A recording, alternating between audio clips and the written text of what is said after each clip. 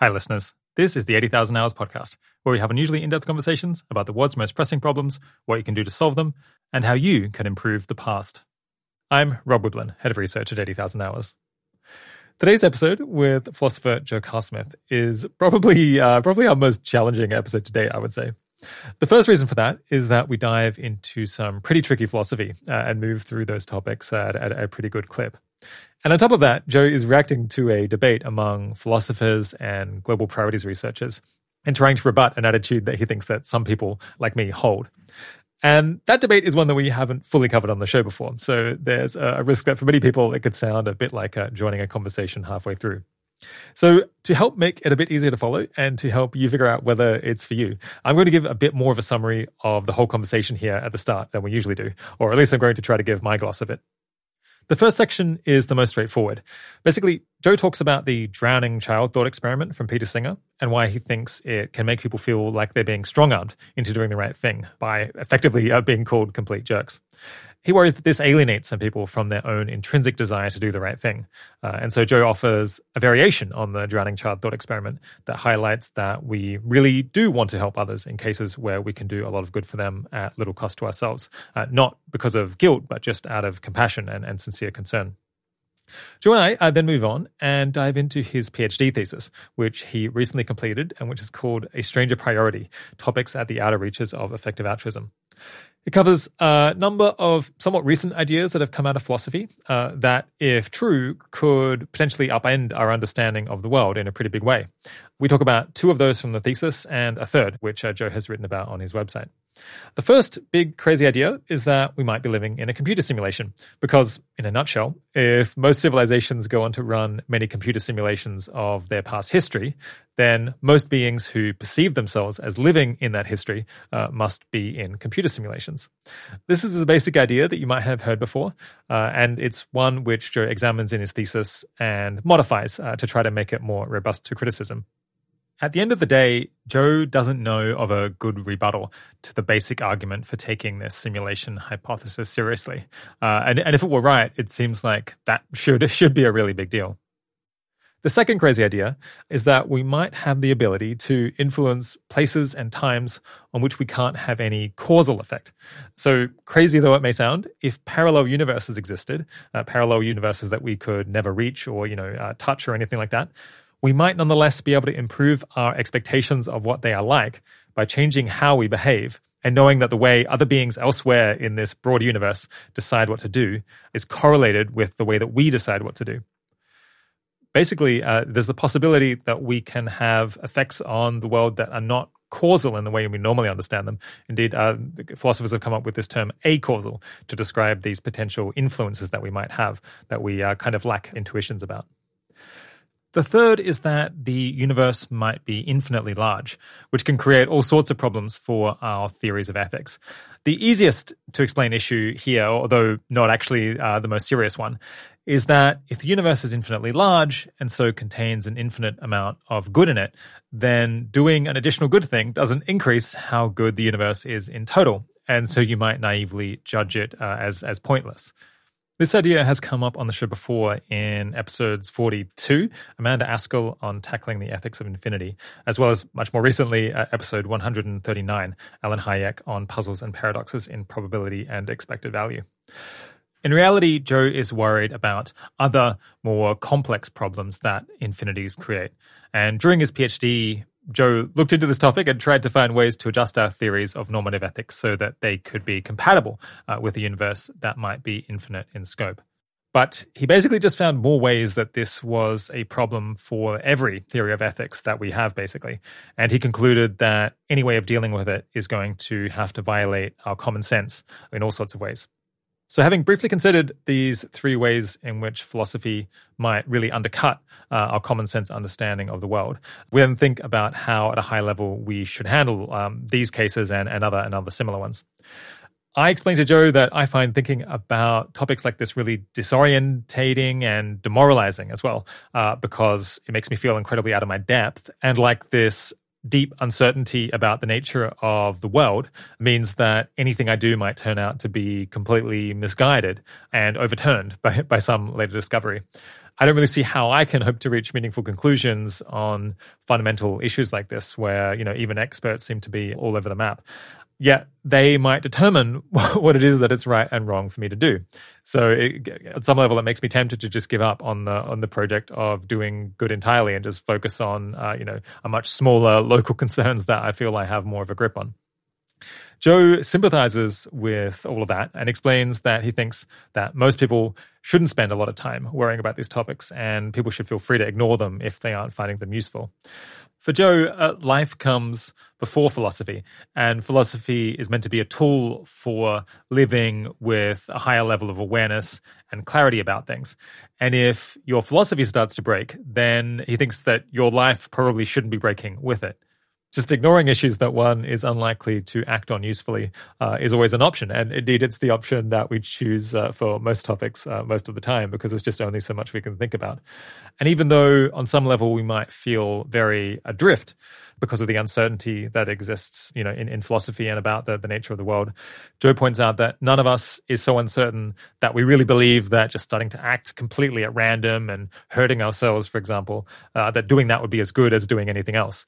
And the fact that we still feel that way is probably a sign of some level of deep wisdom.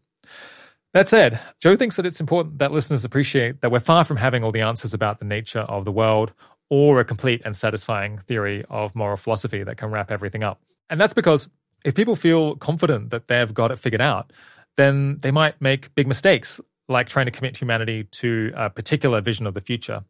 Or they might take radical and dangerous and uncooperative actions that would only make sense if someone were very confident that they knew what was right and wrong.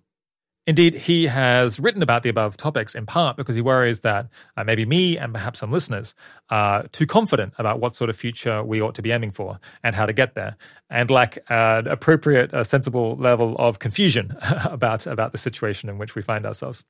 Indeed, he says that if we kind of embrace this idea that humanity as a whole is to some extent out of its depth in trying to improve the world given its current state, then this actually probably does shift our priorities in at least one pretty concrete way.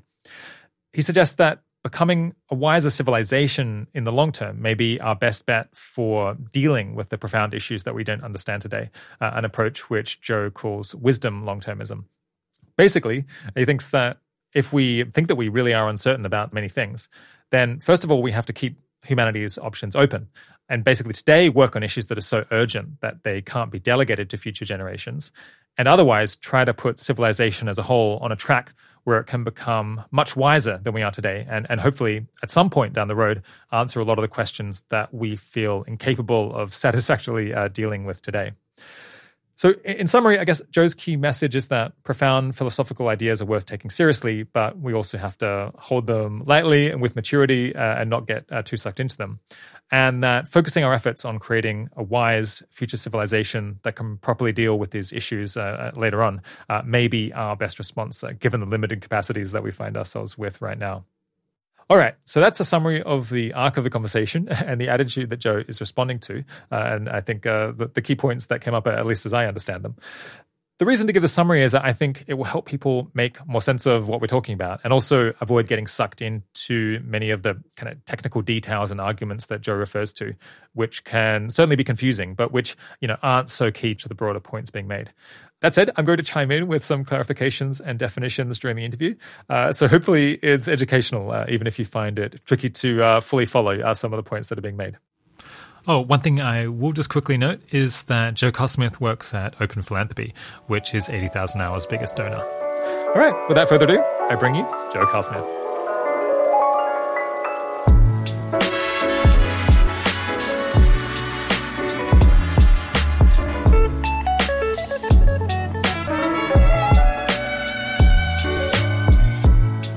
Today, I'm speaking with Joe Carlsmith. Joe is a senior research analyst at Open Philanthropy, where he has worked since 2018. His research focuses on risks to humanity's long-term future, and in particular at Open Philanthropy, he has helped with research trying to estimate when AI would be capable of different kinds of tasks, and he's worked on a report on whether AI systems should be expected to converge on generalized power-seeking behavior and whether that would be a problem. He's a philosopher by training, having done his undergrad at Yale before completing a philosophy PhD at Oxford University on the strangest issues that arise in global priorities research. He's also a well-known writer and blogger who has an extensive corpus of research on all sorts of different topics on his website, joecarlsmith.com. And many of those articles you can hear on his podcast feed, Joe Carlsmith Audio. Thanks for coming on the podcast, Joe. Thanks for having me, Rob. I hope to talk about whether we're living in a computer simulation and how one can cope when philosophy demolishes just one piece too many of our common sense. But first, what are you working on at the moment, and why do you think it's important? So most recently, I've been thinking about moral uncertainty and uncertainty about worldviews in general. And I'm doing that partly in the context of informing Open Philanthropy's thinking about the topic, but I also think it's just important more generally to approaching high stakes and kind of big ideas with the right type of moderation and maturity. In particular, I think there's something about the existing discourse about moral uncertainty that feels kind of fake to me. And I think part of that is that it places a lot of emphasis on the idea of moral theories and your credences in moral theories. And I have some sense that this isn't the right way to understand the kind of richness and tension of human moral life. And I think there are some alternative models in particular that emphasize more cooperation between different parts of yourself and different motivations you might have and perspectives that I see as kind of more promising. And so I've been exploring some of that. Yeah. So moral uncertainty for people who need a refresher is this idea that, well, you know, if you think there's a 50% chance that utilitarianism is true, so you should just focus on consequences, and there's 50% chance that some particular deontological theory is true, and so you shouldn't break any particular rules, then you would do some kind of averaging between them, and maybe, you'd focus on consequences, except in the cases where you'd be forced to break some prohibition according to the other theory. Something about that feels kind of forced to you, is that right? Or it doesn't feel like it's capturing the spirit that you want people to be acting with? Yeah, just as a sort of intuition pump, I don't think people really go around with kind of credences on deontology and credences on consequentialism. Or I think that's like not a very natural description. If you go out and look at people's moral life and you ask them, so like, by the way, are you like 60% on deontology, 80%? And, obviously there's a lot of ways in which philosophy uses kind of artificial models of psychology and other things to make various sort of abstract points. But I think it's kind of a clue that maybe we're missing something in what's going on when people feel torn between different perspectives and different ways of looking at things, that our way of setting it up doesn't fit super well with what you would have naively said about people. Yeah. Okay. Yeah. I think some of those things will come in later in the conversation. But I wanted to open with a topic that's not exactly the core theme of the interview, but I think will help to motivate why we're going to go through all this effort to try to sincerely understand the world, even when it's taking us to irritating places. I think most listeners will be familiar with the drowning child thought experiment from Peter Singer. It might be one of the most influential thought experiments, at least in moral philosophy, in the last century or so. Yeah, can you very quickly remind us of the drowning child thought experiment and then explain what reservations you have about it? Sure. So the basic setup is that there is a child drowning in a pond, and you can save the child, but only by ruining your clothes. And let's say in particular, it's like a very expensive suit, thousands of dollars, though that wasn't specified in the original experiment. And the basic claim is A, you're morally obligated in this sort of situation to save the child and to ruin your clothes. And B, that many people in the world, including many listeners to this podcast, would be in a morally analogous situation towards the world's needy. So, the kind of implication being that just as you're obligated to save the child, you're obligated to donate money or otherwise take kind of costly actions to help others around the world. So I think this thought experiment is, with suitable caveats, pointing at something really important about the world, and something I take seriously. I think we should move cautiously in diagnosing the lesson that this thought experiment gives. I think there's something important here, but I think we shouldn't assume too quickly we know what that is. At a separate level, though, I think psychologically, the thought experiment, for me, creates too easily a kind of quasi-adversarial and reluctant and kind of coercive relationship to the sort of morality in question. So in particular, I think it conjures this image of, I'm over here, I've got kind of the stuff that I care about directly and the stuff that is sort of, that matters to me, and then morality kind of comes in from outside, and it's sort of like taxes. Like it sort of wants to take some of my stuff and some of what I care about for the sake of something that I like don't care about, but apparently the rules say I like have to give something up for. And so you can get into this mindset, and I think this is the discourse that kind of Peter Singer conversation conjures, is this sense of like, okay, well, how much is enough? How much do I quote unquote have to give to kind of have played by the rules, or to be off the hook, and what is demanded and what is okay to not do. And I think there's something important about that, but I also think it's maybe not the right frame or the only frame or the frame that I would want to kind of start with. Yeah. What sorts of negative effects do you think reflecting on that thought experiment a great deal can have on people, or maybe that you've observed it having on people? So I think there are a number of sorts of effects, some of which I see as kind of entirely negative and some of which are kind of mixed. The effect it had on me when I first encountered it, so, I encountered this sort of thought experiment in high school, and like many people, I was sort of like, I was kind of convinced. I was like, wow, this is a powerful argument. This is an important consideration. And so I went around and I talked with lots of people about it, and I would, and often they were reasonably convinced too, or they didn't have some sort of devastating retort or anything like that. Yeah. But nevertheless, like neither they nor I was sort of acting on the apparent conclusion of this argument. And so that, I think for me, so, I had this feeling of like, wait, so are we just giving up on morality? Or like, what, so we said it was wrong. So I guess we all suck, right? Yeah, it was sort of like that. It was sort of like, we said it was wrong, but we're going to still keep doing it. Like, what's going on here? But yeah, the lesson of the thought experiment is that we suck and actually we don't care. Maybe that's the bottom line. And that's right. I think that's the sort of takeaway a lot of people have. And I think what that can do is it can sort of break your conception of yourself as a kind of morally sincere agent. And at a deeper level, it can kind of break your conception of society and your peers as a sort of, or society as a morally sincere endeavor in some sense. It's like things can start to seem kind of like sick at their core, and we're just all like looking away from the sense in which we're like horrible people or something like that. Yeah. And I actually think part of the attraction of communities like the effective altruism community for many people is it sort of offers a vision of a recovery of a certain sort of moral sincerity of like, oh, you find this community and it's like, oh, actually these people are sort of maybe trying more so than you had encountered previously to like really take this stuff seriously, to sort of act rightly by its lights. And I think that can be a powerful idea. But I think there is this, then this thing comes up where it's like, okay, but how much is enough? Like how far do you go with this? What is demanded? And I think people can end up in a mode where their relationship with this is sort of what you said. It's sort of about not being bad, not sucking. Like you thought maybe I sucked. And now you're really trying not to suck. You don't want to be kind of punished or like worthy of reproach. And so it's a lot about something about like guilt. I think that the thought experiment itself it's sort of about calling you an asshole. Like it's sort of, it's kind of like, gotcha. If you didn't say the child, like you're an asshole. Yeah.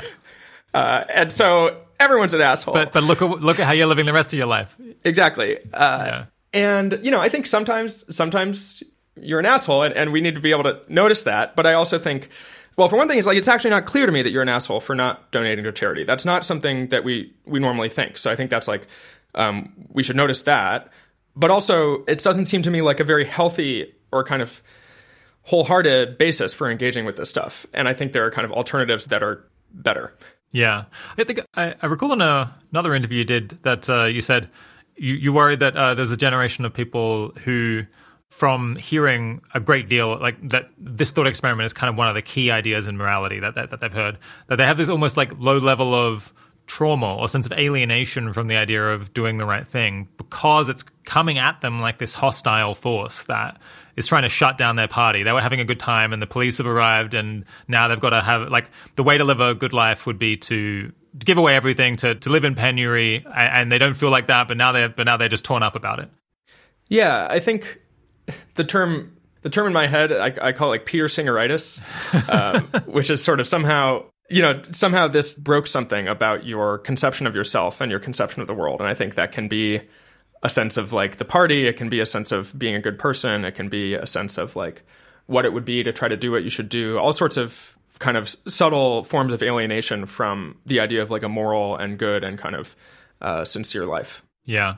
I mean, I should say far from everyone, but potentially at least like us, some people it's had this effect on. But yeah, you have this variant thought experiment that kind of captures a similar idea, but which at the same time tries to capture the intuition with a very different emotional tone to it. Yeah, can you explain that? Sure. So it's not super different, but I find it lands kind of in my head differently. I really like taking walks, and I think it's good to do the like thing that you're paying or giving up. I think it's good for that to be something that you kind of have a direct connection with valuing. I feel like suits and clothes, it's sort of like, it's like shallow. It's sort of calling you like, oh, what, you and your clothes, like you. But it's like, I don't know, walks, it's sort of like more wholesome. It does make, the thought experiment does make me wonder whether philosophers have never heard of dry cleaning, but I suppose that's kind of trivial empirical issue relative to the moral ones. But sorry, I'll carry on. There's piranhas in the pond. They'll like shred your suit. We can patch it. Yeah. So the thought experiment is sort of, I imagine going off for a walk, it's like a beautiful fall day. I've been looking forward to this.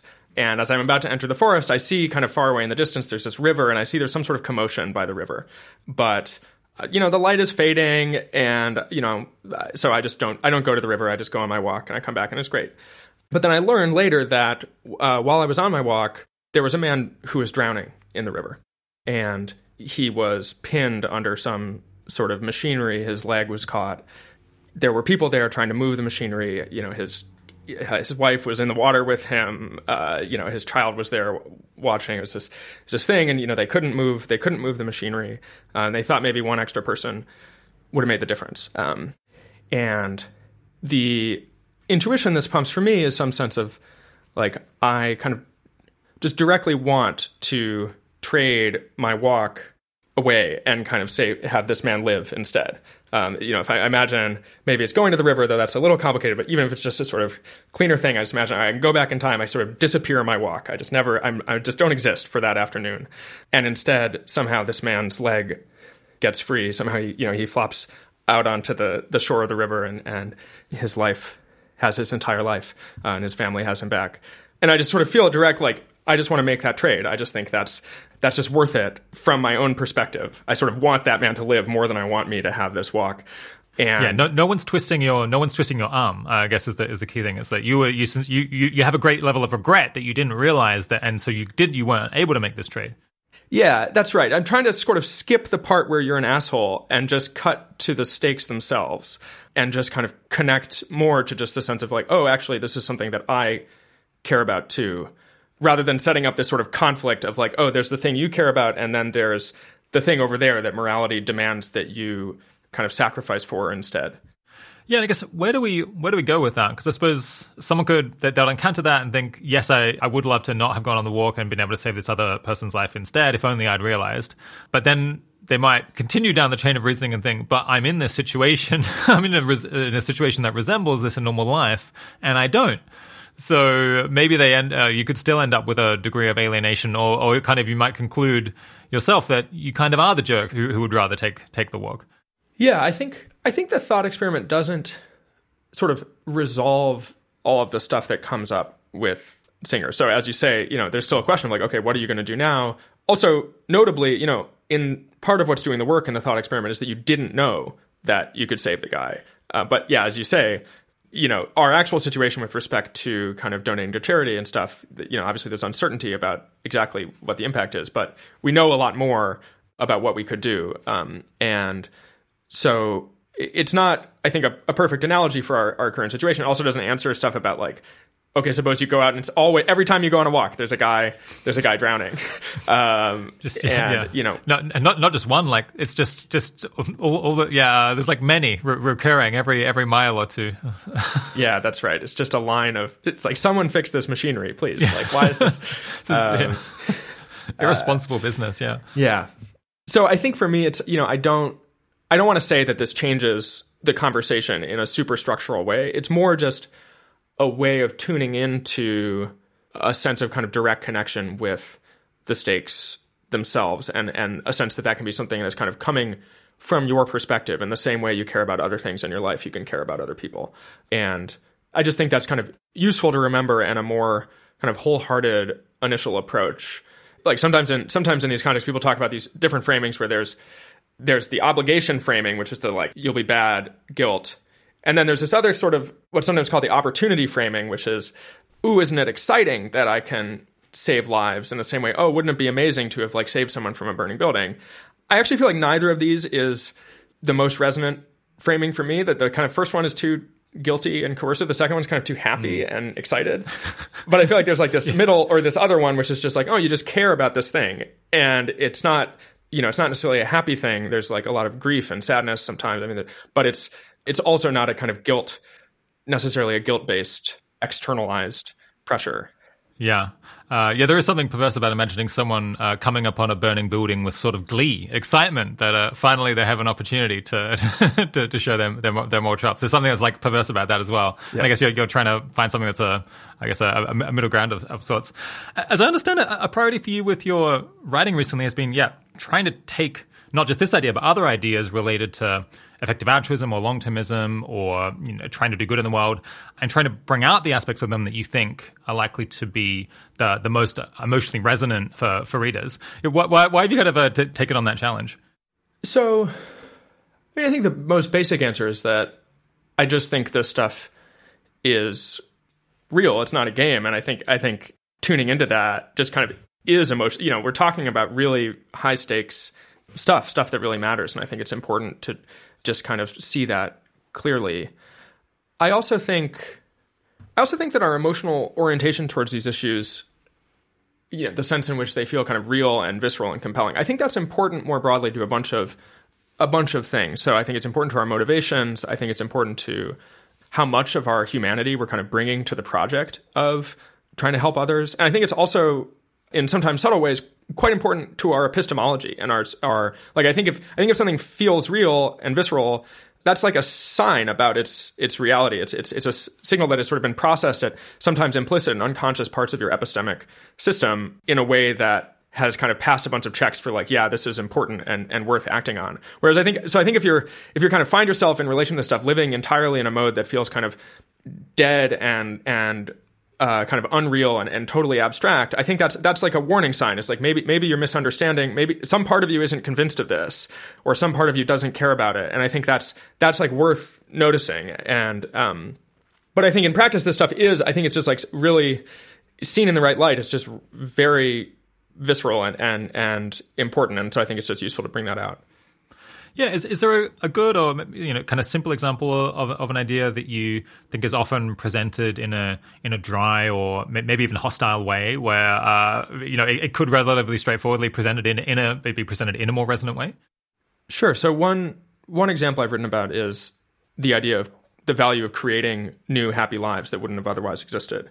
So there's this, in my opinion, somewhat strange discourse in philosophy where the idea is that it's somehow intuitive and a kind of datum that we should be trying to capture, that there's just nothing matters about creating new wonderful lives. That's just a sort of neutral act.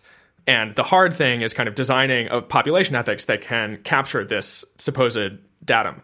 And I just think when you look at this from a different angle, it just doesn't, to me, seem true or at all intuitive that this is a sort of neutral act. I think, in fact, if you look at it, creating someone's entire life, a life of sort of richness and beauty that they value hugely, is sort of very significant. So when I think about my own life and everything, all of the kind of beauty and kind of joy and, even the pain and everything that my own life means to me, friends and relationships and music and leaves in the fall and all sorts of things.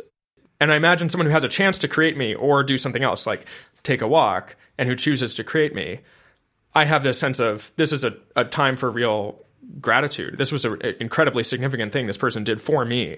And I feel like I want to approach them in an attitude similar to someone who saved my life.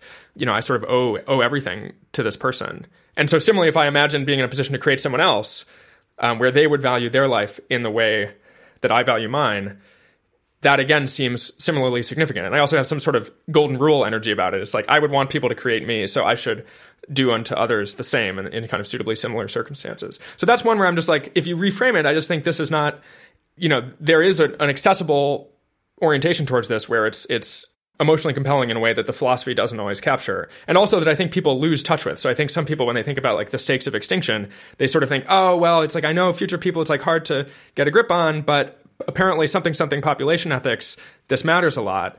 But I actually think if you tune in, you're like, all of these people, they're equally real. There's this, this, then I just think it's much more directly compelling, and that can be important to our motivations and our sense of the stakes.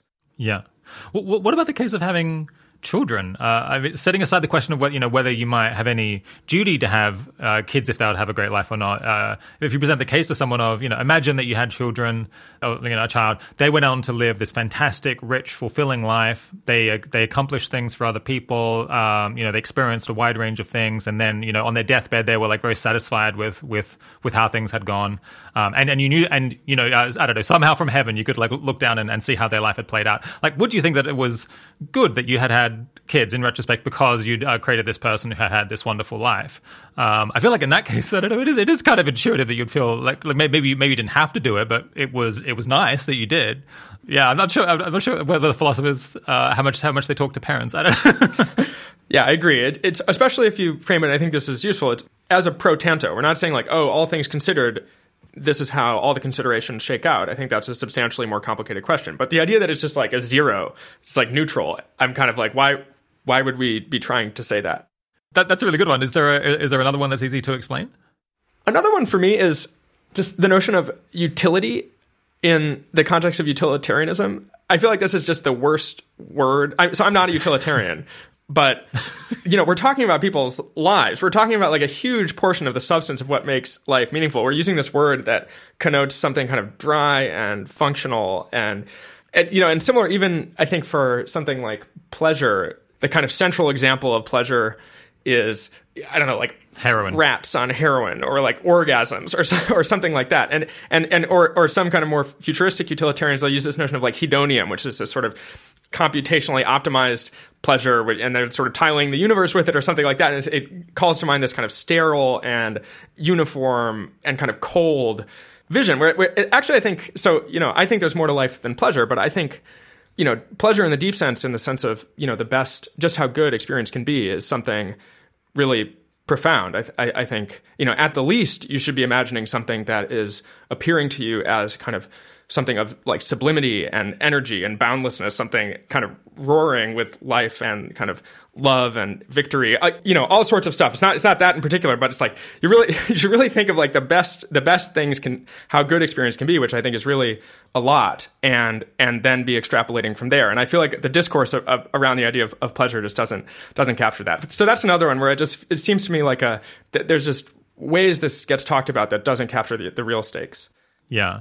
As you were saying that, it was occurring to me that I think I almost always stay away from the word utility, except when I'm like really forced to, because there's some technical case. I think I usually say well-being, and if not that, maybe flourishing is another one. And I guess, as you're saying, pleasure. I mean, sometimes say pleasure, but pleasure is maybe it has this sense that it's, you get pleasure from food, but do you get pleasure from having a relationship? Do you get pleasure from achieving something great at work? It's not something that you would normally say, so it has this more narrow connotation. Even though usually we're just talking about kind of all positive experiences that people could have much more broadly. Totally. I mean, I actually think there's a sort of broader issue here, which is that something about abstraction itself. Like there's a point a friend of mine made to me a few weeks back, which is this idea of sometimes, in context, you're talking about how to do the most good, you end up talking about numbers and you want to, and people can be sort of dismissive of the notion of numbers.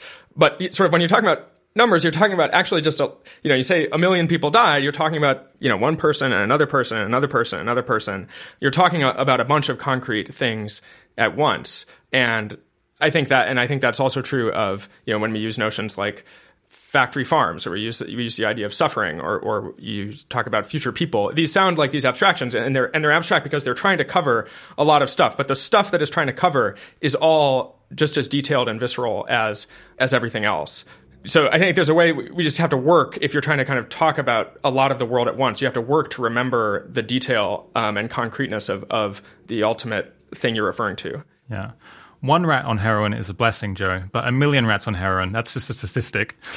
What are the personal values of yours that motivate you to care to try to help other people, even when it's kind of a drag or demoralizing, or it feels like you're not making progress?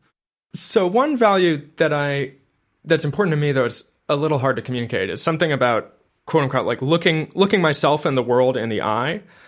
So it's something about kind of taking responsibility for what I'm doing, what kind of force I'm going to be in the world in different circumstances, trying to understand myself, understand the world, and kind of understand what I'm what in fact I am in relationship to it, and to kind of choose that and endorse that with a sense of agency and ownership. And so one way that shows up for me in the context of helping others is trying to take really seriously that my mind is not the world, that the kind of limits of my experience are not the limits of what's real.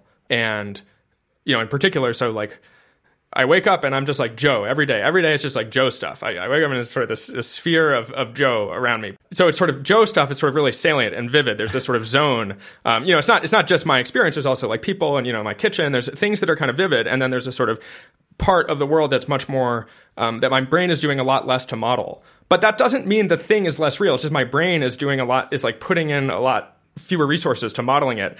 And so things like other people are just as real as I am. When something happens to me, that's not a sort of, at least from a certain perspective, that's not a sort of fundamentally different type of event than when something happens to someone else. So there's part of kind of living in the real world for me is kind of living in light of that fact and trying to really stay in connection with just that sort of other people are just as real as I am. And then I think more broadly, there's this, when we talk about forms of altruism that are kind of more fully impartial or trying to be kind of ask questions like, what is really the most good I can do? I think that's, for me, a lot about trying to live in the world as a whole. So not sort of artificially limiting which parts of the world I'm treating as sort of real or significant. Because I don't live in just like one part of the world. When I act in a way that affects the whole world, or that can affect the whole world. And so there's some sense in which I want to be not sort of imposing some myopia up front on what is sort of in scope for me. And I think those are both kind of core for me in terms of what helping others is about. Yeah, we'll come back to a bunch of that later on. There's kind of questions of how does one emotionally grapple with the challenges of the world, and how does one remain motivated, and kind of what is the right attitude to have towards all of this. I think some of what you're saying resonates, but for me sometimes it can feel a little bit heavy, a little bit serious. I almost want to find something a bit more frivolous in there in order to keep me sane. But yeah, we'll come back to that in a later section. But for now, let's push on to the big thing we're going to cover today, which is, I guess there's multiple different names for it, but I think kind of you and I have both sometimes referred to this as the crazy train or the train to crazy town. Yeah, regular listeners might recall this crazy train expression from episode 90 with Ajaya Kotra. I think Ajaya may have even actually come up with this term. I think it's a rock song from the 80s, but anyway, at least in this context, she's come up with the crazy train. But you completed your PhD thesis recently, and it's titled "A Stranger Priority: Topics at the Outer Reaches of Effective Altruism," and it kind of has the crazy train, or the train to crazy town, as a unifying theme. Can you explain what that idea is? The basic idea with the crazy train is that there's a certain kind of broadly Bayesian, scope-sensitive, quantitatively oriented philosophy that tries to take seriously just how kind of big and strange the world can be, just how big our impact on the world could in principle be. And this is a sort of philosophy that I'm interested in, various other people are interested in, and that has been used to argue for conclusions like strong long-termism, which is this idea that, if you crunch the numbers and you really think about how many people there are in the future, or could be in the future, that positively influencing the long-term future should be the kind of overwhelming moral priority, at least from an impartial perspective. This is an idea in, for example, Nick Bostrom's paper, Astronomical Waste, sort of draws on a simple version of this argument, and it's been developed more recently in papers like The Case for Strong Long-Termism by Hilary Graves and Will McCaskill. I think this has been discussed on the show quite a bit. There's also sort of weaker versions of long-termism that don't go so far as to say it's an overwhelming moral priority, but they sort of draw on some similar vibes and ideas in arguing for their conclusion. And so I think it's easy to look at this discourse and to look at this type of philosophy and say, okay, well, strong long-termism is the kind of philosophically principled position here. It's where you end up if you take these sort of ideas seriously and you're willing to kind of say some of the counterintuitive things that they imply. And the real question is sort of more about, okay, but are these ideas sort of too in conflict with our common sense? Are they too kind of extreme? Are they compatible with various other kind of important values we hold? And so that's sort of one reading of the dialectic. I think it's easy to be in that narrative, and Ajaya talks about that narrative on the podcast. But I actually think it's not that simple. And the sort of philosophy in question, broadly construed, actually brings up a bunch of other questions and uncertainties, and that when you sort of take this, when you keep doing this sort of reasoning, or you take it to other places, things get quite a bit murkier. And I think that's a sort of important fact. And so that's the broad narrative of the crazy train. Yeah, so it's a little bit related to the idea of crucial considerations, I suppose. Or crucial considerations are these like big ideas that might significantly change kind of what you think you ought to do. Like not just say, you should do this 10% less, but like maybe you should do the opposite of what you were doing before, or maybe you should focus on a completely different thing and you've had the wrong idea all along. And maybe the crazy train is like it's going on to like further and further stops, like potentially overturning the things that you thought before and overturning more and more aspects of common sense that you were living with before you started this project of trying to make everything better. But yeah, so crazy train, as I understand it, you kind of don't like that, maybe because it presupposes that these ideas are crazy, when maybe we should have a slightly more neutral attitude towards it going in. Is that the issue? So I think there's a few issues. I have issues both with the term crazy and with the term train, and I actually think the train problem is bigger. So yeah, I mean, crazy, it's sort of pejorative. I feel like anytime you're in a context that someone's like, well, there's this idea and then there's this other idea. Let's call the other idea the bad idea, or the wrong idea. That I think you gotta wonder whether the framing here is influencing things. And more so obviously these ideas are sort of, I think, undeniably strange in some sense and kind of unfamiliar. And I think that's important, but I don't want to sort of prejudge what we can learn from them. And I also don't want to prejudge kind of like crazy sort of makes it sound like either you're going to recognize that this is totally crazy and get off the boat, or you're going to go crazy. And sort of like, and there's no middle ground. There's no sort of way to handle this stuff maturely and with like different amounts of weight and balance and stuff like that. So I don't like that. Yeah. And so I think the idea of a train, it suggests, okay, there's a kind of single train, just one train, and there's a single ordering of the stops, and you have to get off at one place in particular, and also there's a sort of single place that it's going, and the question is just sort of how far you ride, how far you like let it take you. You're not doing it. The train is kind of pulling you there, and I think that basically none of that is true. And so I think there are a lot of different ways into this stuff. There's not a sort of single craziness metric that's like kind of linearly, that's just like increasing along one dimension. I think you can reject a bunch of ideas associated with long-termism and other ideas in this space, but still get bitten by a bunch of these issues. So I don't think it's sort of just people who've kind of accepted a bunch of things who have to deal with this. And then I think maybe most importantly, it doesn't go to one place in particular. There's a sort of whole kind of garden of branching paths and different forms of uncertainty. Sometimes things just like break. It's not as though it's like, oh, there's just like this clear conclusion, but it's clearly wrong. And it's more like, it just sort of your tools start to break down and you have to start sort of forging new track. So I don't have a super better term that I want to propose. The term that Aaron at Open Philanthropy suggested that I liked, he suggested something about the wilderness, which I like. And so maybe, the philosophical wilderness, where this calls to mind, all right, there's a lot of ways in. It is kind of unfamiliar and strange. You're sort of far away from home. Maybe you're going to get lost. There's a risk of getting lost. There's a risk of getting eaten by something, so it's not, but also there's sort of a lot of there's a kind of exploration dimension. You're sort of pushing into new territory. And also there's like a lot of different paths forward. So I think that's probably better in practice. I've sort of gotten used to the term, the crazy train. I do use it in my thesis. I'll probably just use it here, but I want to emphasize its limitations. Yeah. I suppose, yeah, for replacing train, I like the wilderness. Maybe it feels more like a sampler platter, though, as you're saying, because it's not a linear thing where you might only accept the later stops if you've accepted the earlier stops and stayed on. It's more like a range of different ideas that you can dabble with, or each eat to a different extent. So you have like, I don't know, the sampler platter of peculiarity. Yeah, I think that's useful. The thing that neither of these does well is it sort of suggests that you can only be in one place at a given time. Whereas, in fact, I think the right way to hold a lot of these ideas is with sort of differing levels of weight and letting them influence you in different ways.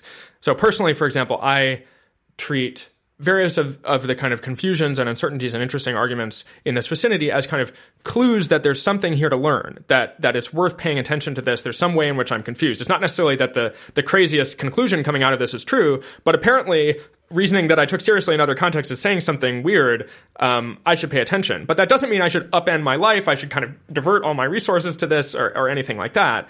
To reach that practical bar, I personally impose a much higher standard of feeling like resonantly convinced, feeling like I like really understand this idea. But somehow the idea of getting off at a stop doesn't allow for this kind of gradation in your response. It doesn't have a like, oh, well, you can kind of be interested in this, you can learn more without acting on it. It's just like either you're here or you're here or you're here. And I don't think that's a useful lack of nuance.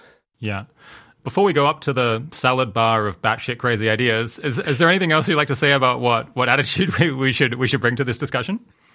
Yeah, so I guess I want to say a few things up front. I do think these topics require some caveats. One thing, just in terms of my own work, most of what I've worked on, and written about is not this. I wrote about these topics in my thesis centrally in a kind of particular academic context that values a certain type of intellectual contribution and isn't centrally asking the question sort of what's the most important topic to be thinking about. And so I'm not here to say like this is the most important topic to be thinking about. We need like tons more people working on it or anything like that. I think these ideas are interesting and have non-zero relevance to kind of important stuff. But I think, I just want to be clear about kind of how central this is to kind of what I'm doing in the world and what I think other people should be doing. Yeah, so more generally, I think in approaching these topics, we want to find a balance between, on the one hand, being kind of reflexively dismissive and closed and kind of just like, ha-ha, in a way that doesn't let us kind of learn anything new. And on the other hand, being kind of too credulous and excited and just like grabbing hold of some random conclusion and like running with it or kind of holding these things too heavily. And so, on the first hand, I do think we want to be able to learn new things from thinking and from philosophy. That is sort of the point. And new things, they're genuinely new and can be strange and unfamiliar. And I think sometimes reactions to this stuff are kind of born partly of the unfamiliarity and the sense of like, I haven't really thought about this. I don't really know what it is. And that can change sometimes over time. And learning new stuff can be kind of disorienting and destabilizing and unpleasant. But it's, it's often worth it. I think there's a good track record of like learning new stuff and following up on ways in which our models break and ways in which we're confused. On the other hand, I do think there's just so many ways to approach these topics and kind of go wrong that I do worry. So, as just a few examples, I think, one is that I think these topics can be kind of intellectual catnip in a way that can be kind of unhelpful and distracting, especially, relative to kind of more grounded and real world stuff. I think there are ways to kind of fail to track all of the ongoing confusions and assumptions that are kind of going into various of these arguments and topics, such that you can feel like, oh, this is on like solid ground. I've totally learned this new thing. But in fact, there's like a bunch of structure and a bunch of additional uncertainty. So I think people can just like quickly become overconfident that they know what's up with some of this stuff, and that there's like a particular conclusion that falls out of it. And I think that's often premature. I do think for some people, these topics can be kind of destabilizing and like psychologically unhelpful. And so I just want to give people permission, like if you notice that it seems like, this isn't showing up in my world in a very helpful way, it doesn't feel like my psychology is interacting with this in a good way, then, it's really okay to just put it down. And then finally, I think a thing I've noticed was with some of this stuff, some topics, they're sufficiently weird that I feel like people, when they talk about them, they enter into this kind of intellectual la-la land where they kind of lower their standards intellectually for argument. And it's somehow not a serious topic. And so they feel permission to just kind of say whatever they want. I find this in particular in context like Sims, when we're going to talk about simulations a little bit. And in my experience, sometimes even like very secular, kind of otherwise rigorous people, when they start talking about Sims, suddenly it's just like the floodgates are open and they feel like they can just like make stuff up and say whatever and kind of speculate about all sorts of stuff in a way that seems to me often quite divorced from serious thinking. I have an essay where I call it sort of this notion of like simulation woo, where I feel like people get kind of wooey about simulations and where they wouldn't otherwise. And I actually think that's a feature of kind of unfamiliar topics more broadly, that when you're charting new terrain, there's less structure, there's less sort of existing tradition of thinking about it. But I actually think that's a case where you need sort of more rigor and more carefulness rather than less. And I think we often go wrong there too. So that's a bunch of caveats about this stuff, but I wanted to say that because it is weird. Yeah, I feel like with all of this build-up, we've really got to bring the crazy now to justify it all. If we bring something lame, like just tell people that there's difficulty, philosophically fully grounding induction, I think they're going to be disappointed. Yeah, that's right. That's the whole thing, actually, is, guys, causation. Have you heard? Have you heard? We don't know. What's up with it? Is it real? No, I think we've got some bangers. So the disorientating topic that we should talk about first, I think, is the idea that maybe we could be living in a computer simulation, which is something quite a few philosophers have written about. What is the key argument for the proposition that maybe we are living in a computer simulation? So the argument that I take most seriously isn't an argument for the claim that we are living in a computer simulation. It's an argument for a constraint on our beliefs in this vicinity, and specifically our credences. So we're assuming that we have credence as sort of probability, or it means kind of the probability you assign to something. And the constraint is that you can't assign non-trivial probability to it being the case both that you are not living in a computer simulation and it being the case that most people who are suitably like you are living in a computer simulation. And so suitably like you requires some unpacking, but for simplicity in this context, I think the relevant sort of similarity, we can use the idea of people who find themselves apparently living in a sort of stage of civilization prior to a kind of technological maturity. And so it looks like there's like a ton of technology that we could develop, that our civilization could be like vastly larger and have like vastly more powerful capabilities, but that's not where we're at yet. We find ourselves at an earlier stage. So call people who have those sorts of experiences early seeming people. And the claim would be you can't have non-trivial probability on it being the case both that you are not a sim and that most early seeming people are sims. I see. So, yeah, the basic idea is if most people who are having experiences like yours, who are living in worlds like the one that yours apparently is, if most of them are living in computer simulations, then you should think that probably you are as well. So that's the basic idea. So that's the structure. I suppose it's quite abstract. So maybe we should give, what reason should we give to think that it is the case that most people are living in the world that is apparently the way that we see it, that they would be perhaps living in computer simulations? So the way you can start to wonder about those sorts of worlds gets a little slippery, but roughly speaking, we start out by saying, okay, how much computational power would it take to run a simulation of various kinds? And, you can do some estimates of that, and then you can do some estimates of how much computational power would be available to a very advanced civilization. And it's sort of this very, very large number such that it looks like, at least for certain sorts of simulations, a kind of advanced civilization could run many, many simulations of human history or of people living in this era for a kind of tiny fraction of their overall resources.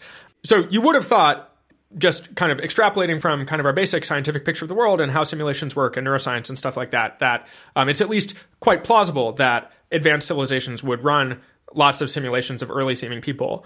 And so you start to take seriously that you live in those worlds, but then you notice, if that's the world, then this constraint that I talk about bites.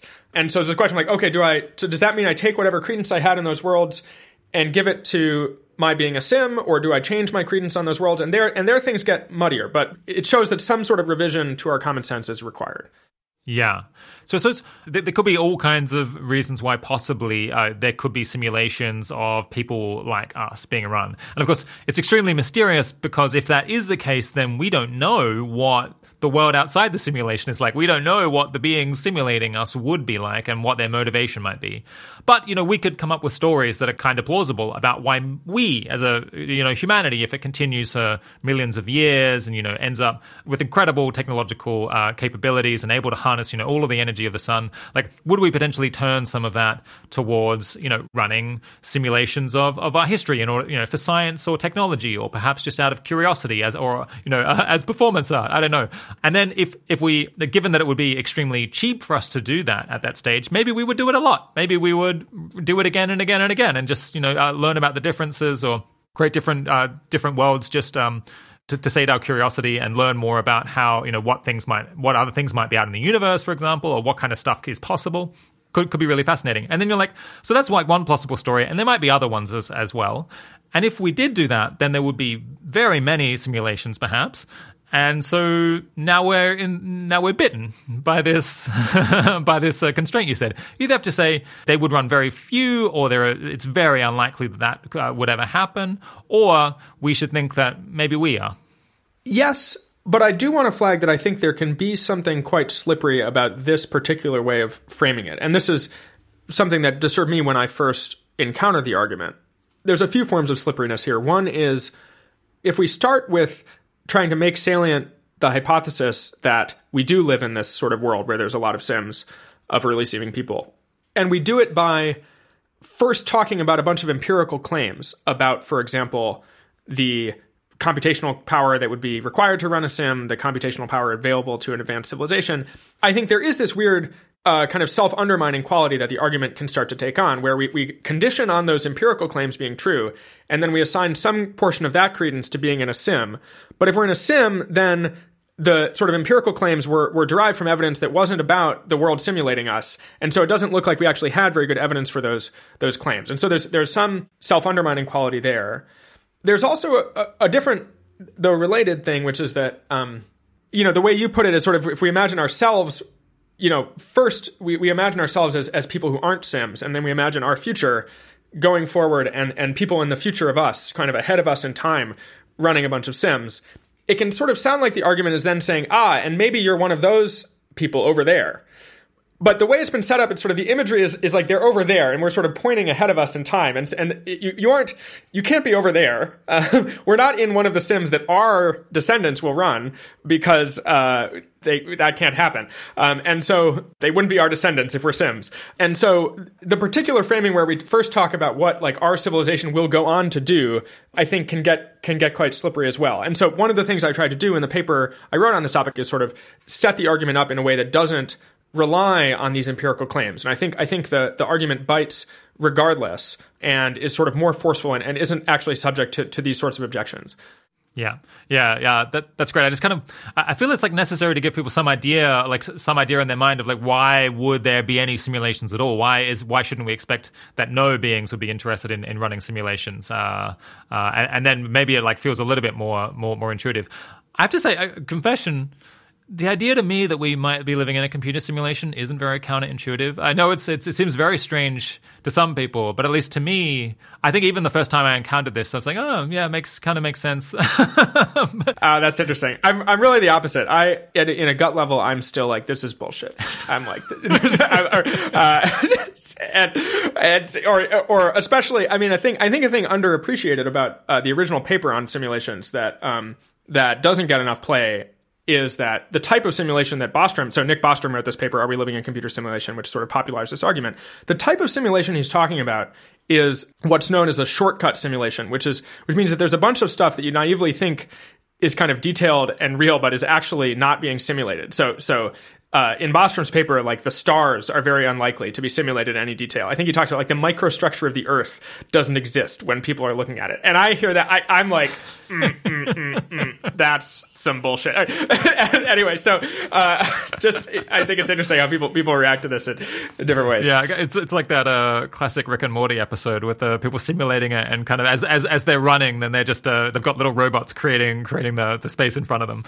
Yeah, I guess are there any? I guess intuitively, this is weird to you. Do you think there are any good reasons to doubt the soundness of like the general argument here? I think there are reasons to hesitate. So I think the argument as I presented it for this basic constraint, which is not an argument for a specific sort of credence on being a sim, strikes me as quite forceful. As far as I can tell, it's not. There's no sort of obvious hole that sort of everyone in the know is aware of, and in fact, some kind of confident dismissals of the argument, including by sort of sometimes prominent scientists, strike me as quite kind of unserious in their engagement with the topic. That said, I do think there are a lot of reasons. There are remaining reasons for hesitation. One of the most salient to me is that the argument works most naturally in finite worlds, where you can talk easily about the sort of ratio of sims to non-sims in different classes of observers. But we want it to extend to infinite worlds as well, I think. And when we try to do that, the sorts of uniformity principles that Bostrom and I and others are going to kind of draw upon in making arguments like, well, if 99% of people are sims, of like blah people are sims, then, and you're a blah person, then 99% you're a sim. That sort of reasoning gets a lot weirder and harder in infinite contexts. And so just to give some intuition for that, if you imagine I tell you, okay, it makes sense if I tell you you're one of 10 people in rooms labeled 1 through 10, what's the probability you're in room 1 is very natural to be like, okay, 10%. I'm going to split my credence equally between these rooms. If I instead tell you, okay, you're one in an infinite line of people with rooms labeled with the natural numbers, what's the probability you're in room like 52? Well, so, a thing you can't do if you want to have kind of real numbered normal probabilities on each of these rooms and non-zero, you can't assign uniform credences to each of the rooms because they'll add up to more than one. So you need to do something else. Maybe you need to have infinitesimal credences, or maybe you need to assign unequal credences to the different rooms. Suddenly we're in sort of new territory. Now, admittedly, this is territory that cosmology in general has to grapple with. So there's this general problem in cosmology, the measure problem of like, how do we talk about the fraction of observers in a big universe that are having different sorts of experiences? And it looks plausible we're going to need some answer to that if we live in an infinite world. And you might think, well, we'll just apply that to Sims too. But the issue is like, it's not clear that that solution is going to be of the kind of uniformity indifference-ish form that is normally at stake in the simulation argument as it's presented initially. So I think that's a reason. That's like a reason for pause for me. And I think it's connected with another reason for pause is like there are these arguments about Boltzmann brains, which are these sort of like observers generated by random fluctuations in the universe. Those arguments are actually quite structurally similar to the simulation argument. It's roughly like, there's this like big class of observers. If most observers of blah type are Boltzmann brains, then you should think you're a Boltzmann brain. And I'm just like out on being a Boltzmann brain. I'm like, sorry guys, I'm not a Boltzmann brain. I read people differ. Yeah, we haven't really defined Boltzmann brain here. It's something about how, there's so much matter bouncing around in gas clouds and in stars that couldn't you accidentally end up with something that functionally resembled the mind of an observer like us for a fleeting moment in those structures. I read about this a few years ago and I was just like, I don't have space for this in my life. This is... Because I mean, at least the Wikipedia article at the time said, it's like most scientists think that this is a sound argument and that like, yes, we should expect most observers to be like this. And yet nobody thinks that they are a Boltzmann brain of this kind. And I was like, I don't know, I've got better things to do than read more about this. I feel confident that I'm not a Boltzmann brain. This is like nobody thinks that they are either. But yeah, it's very interesting that it has a somewhat similar character. Hey listeners, Rob here. I'll just say I think we didn't nail the explanation of what a Boltzmann brain is there.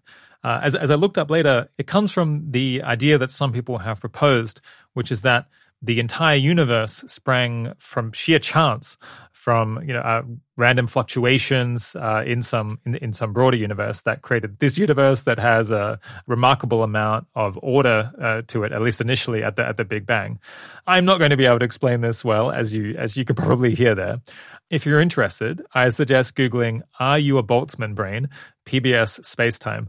And that will bring up a really nice video that made things a lot clearer to me and is certainly a lot clearer than any explanation that I could give here. All right, back to the interview. Yep.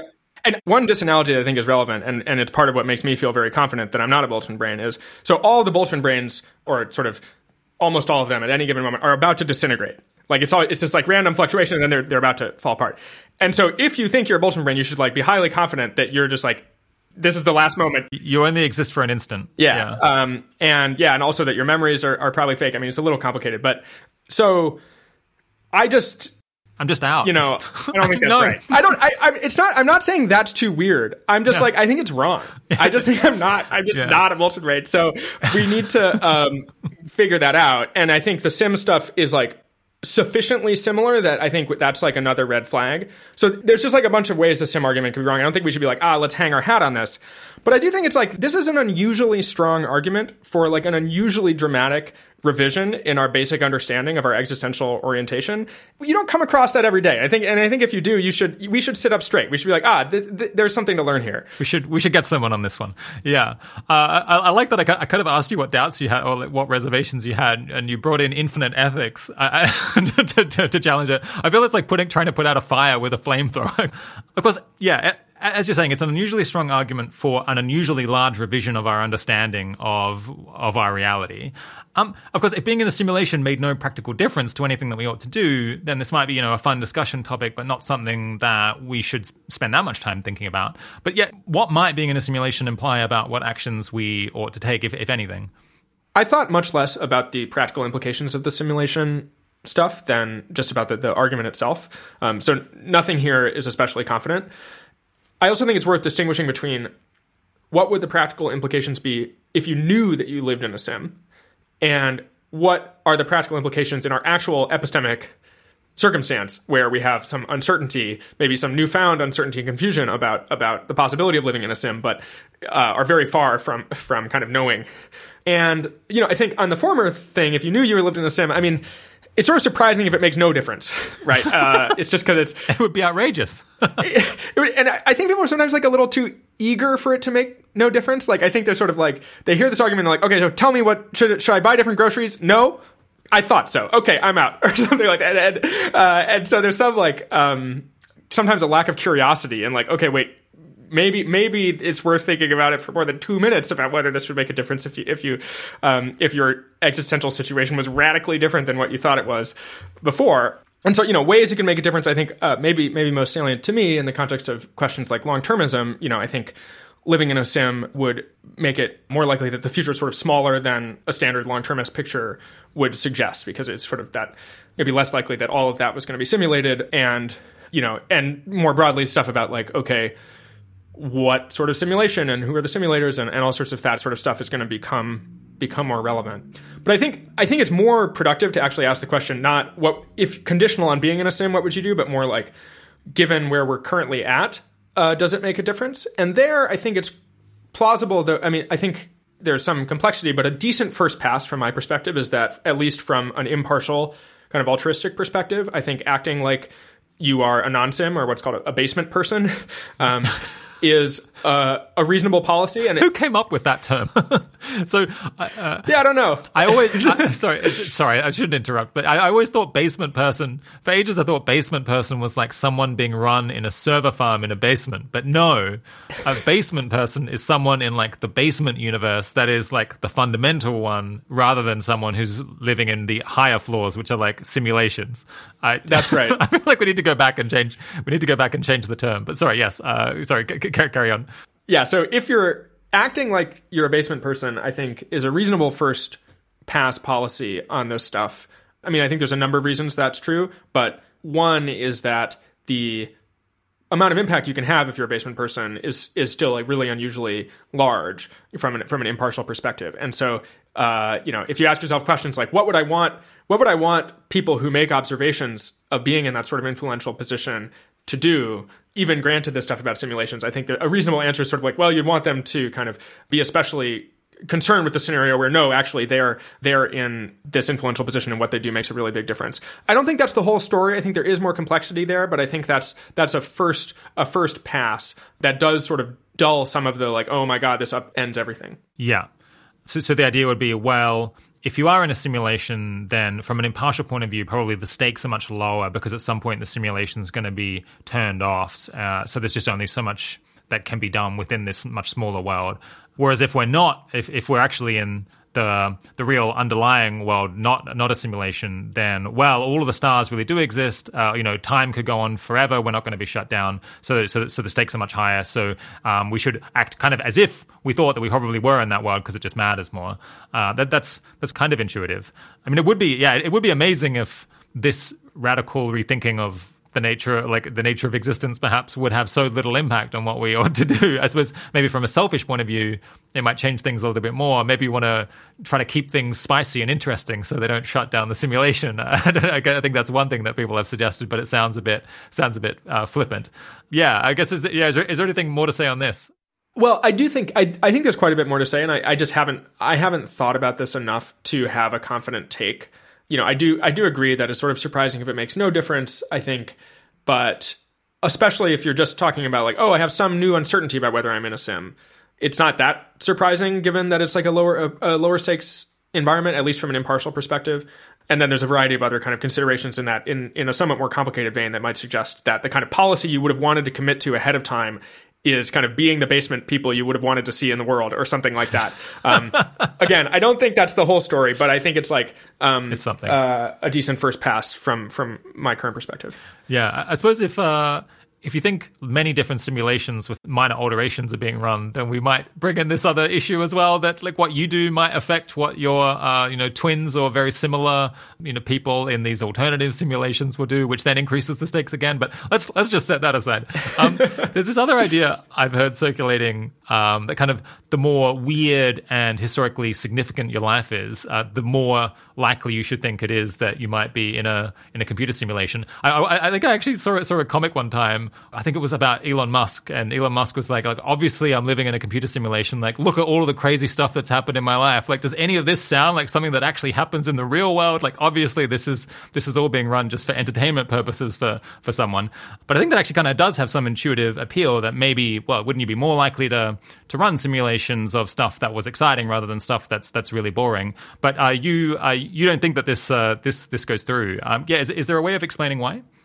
So the specific claim I want to make is that this doesn't fall out of the classic simulation argument that I discussed earlier. I think it's possible that you can get some update towards being in a sim from being an unusually influential or weird person or something like that, using more complicated anthropic principles, but that's going to get into, I think, substantially gnarlier philosophical territory, which, in my experience, people who are compelled by this argument don't especially want to explore. Or my view is this argument exerts kind of influence on people's thinking out of proportion to its like having been worked out and making sense. Okay.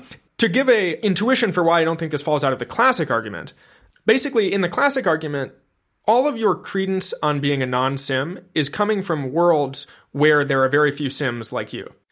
And so let's just, let's like round that off to like no sims. So let's say, a Tory example would be, suppose there's two types of worlds. There's world A where there's only one planet. It's just Earth. That's the whole universe. And there's two types of hypotheses. One is there's Earth and then we go extinct and no one runs any sims. That's world A. And world B, we go on and we run 1,000 simulations of all of our early history. And 1 million simulations of Elon Musk in particular, let's say, right?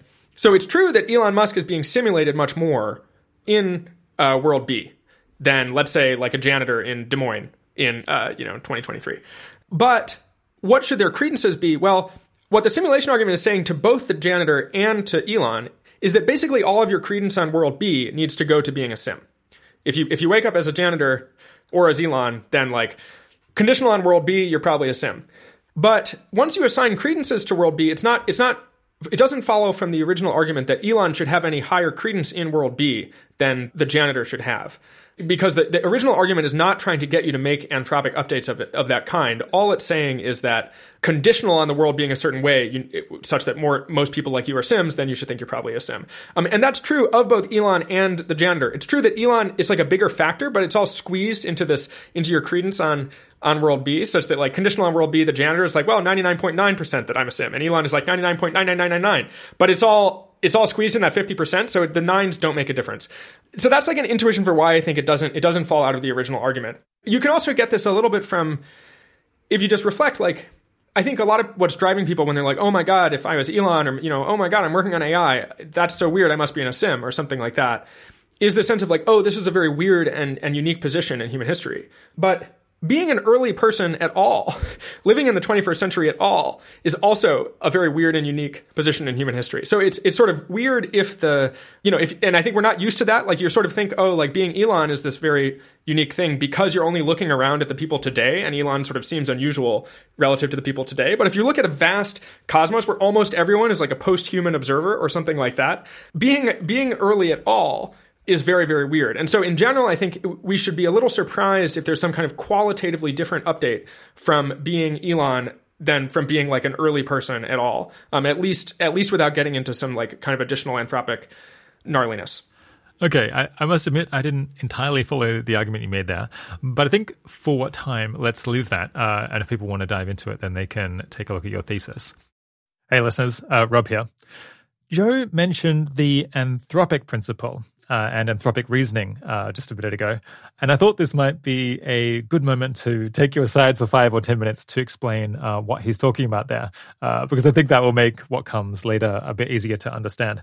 Of course, if you feel like you don't need this little intro to anthropics, feel free to skip ahead, of course, to the next section. So anthropics is this little field of philosophy that covers kind of what can you learn about the world, or in what ways should you update about various facts about the world from the fact of your existence. Among other things, it tries to address the issue of observer selection effects, which refers to kind of biases that are created because there are filters that affect who, if anyone, is going to be able to observe something in the first place, Or perhaps there could be a filter that causes many people to make a particular observation, even if it's relatively rare. As usual, it might be easiest to explain just by going into some concrete arguments. A place that you might have encountered anthropic reasoning in the anthropic principle is in response to the fine-tuning argument. So the fine-tuning argument is used to suggest that the existence of life in the universe can't just be a matter of luck, but rather it has to be the result of careful fine-tuning. And in doing so, it points to certain physical constants like the strength of gravity or the charge of an electron, which seem to be really precisely set. And if those constants were just a little bit different, then life as we know it wouldn't be possible, and maybe no sort of life would be possible.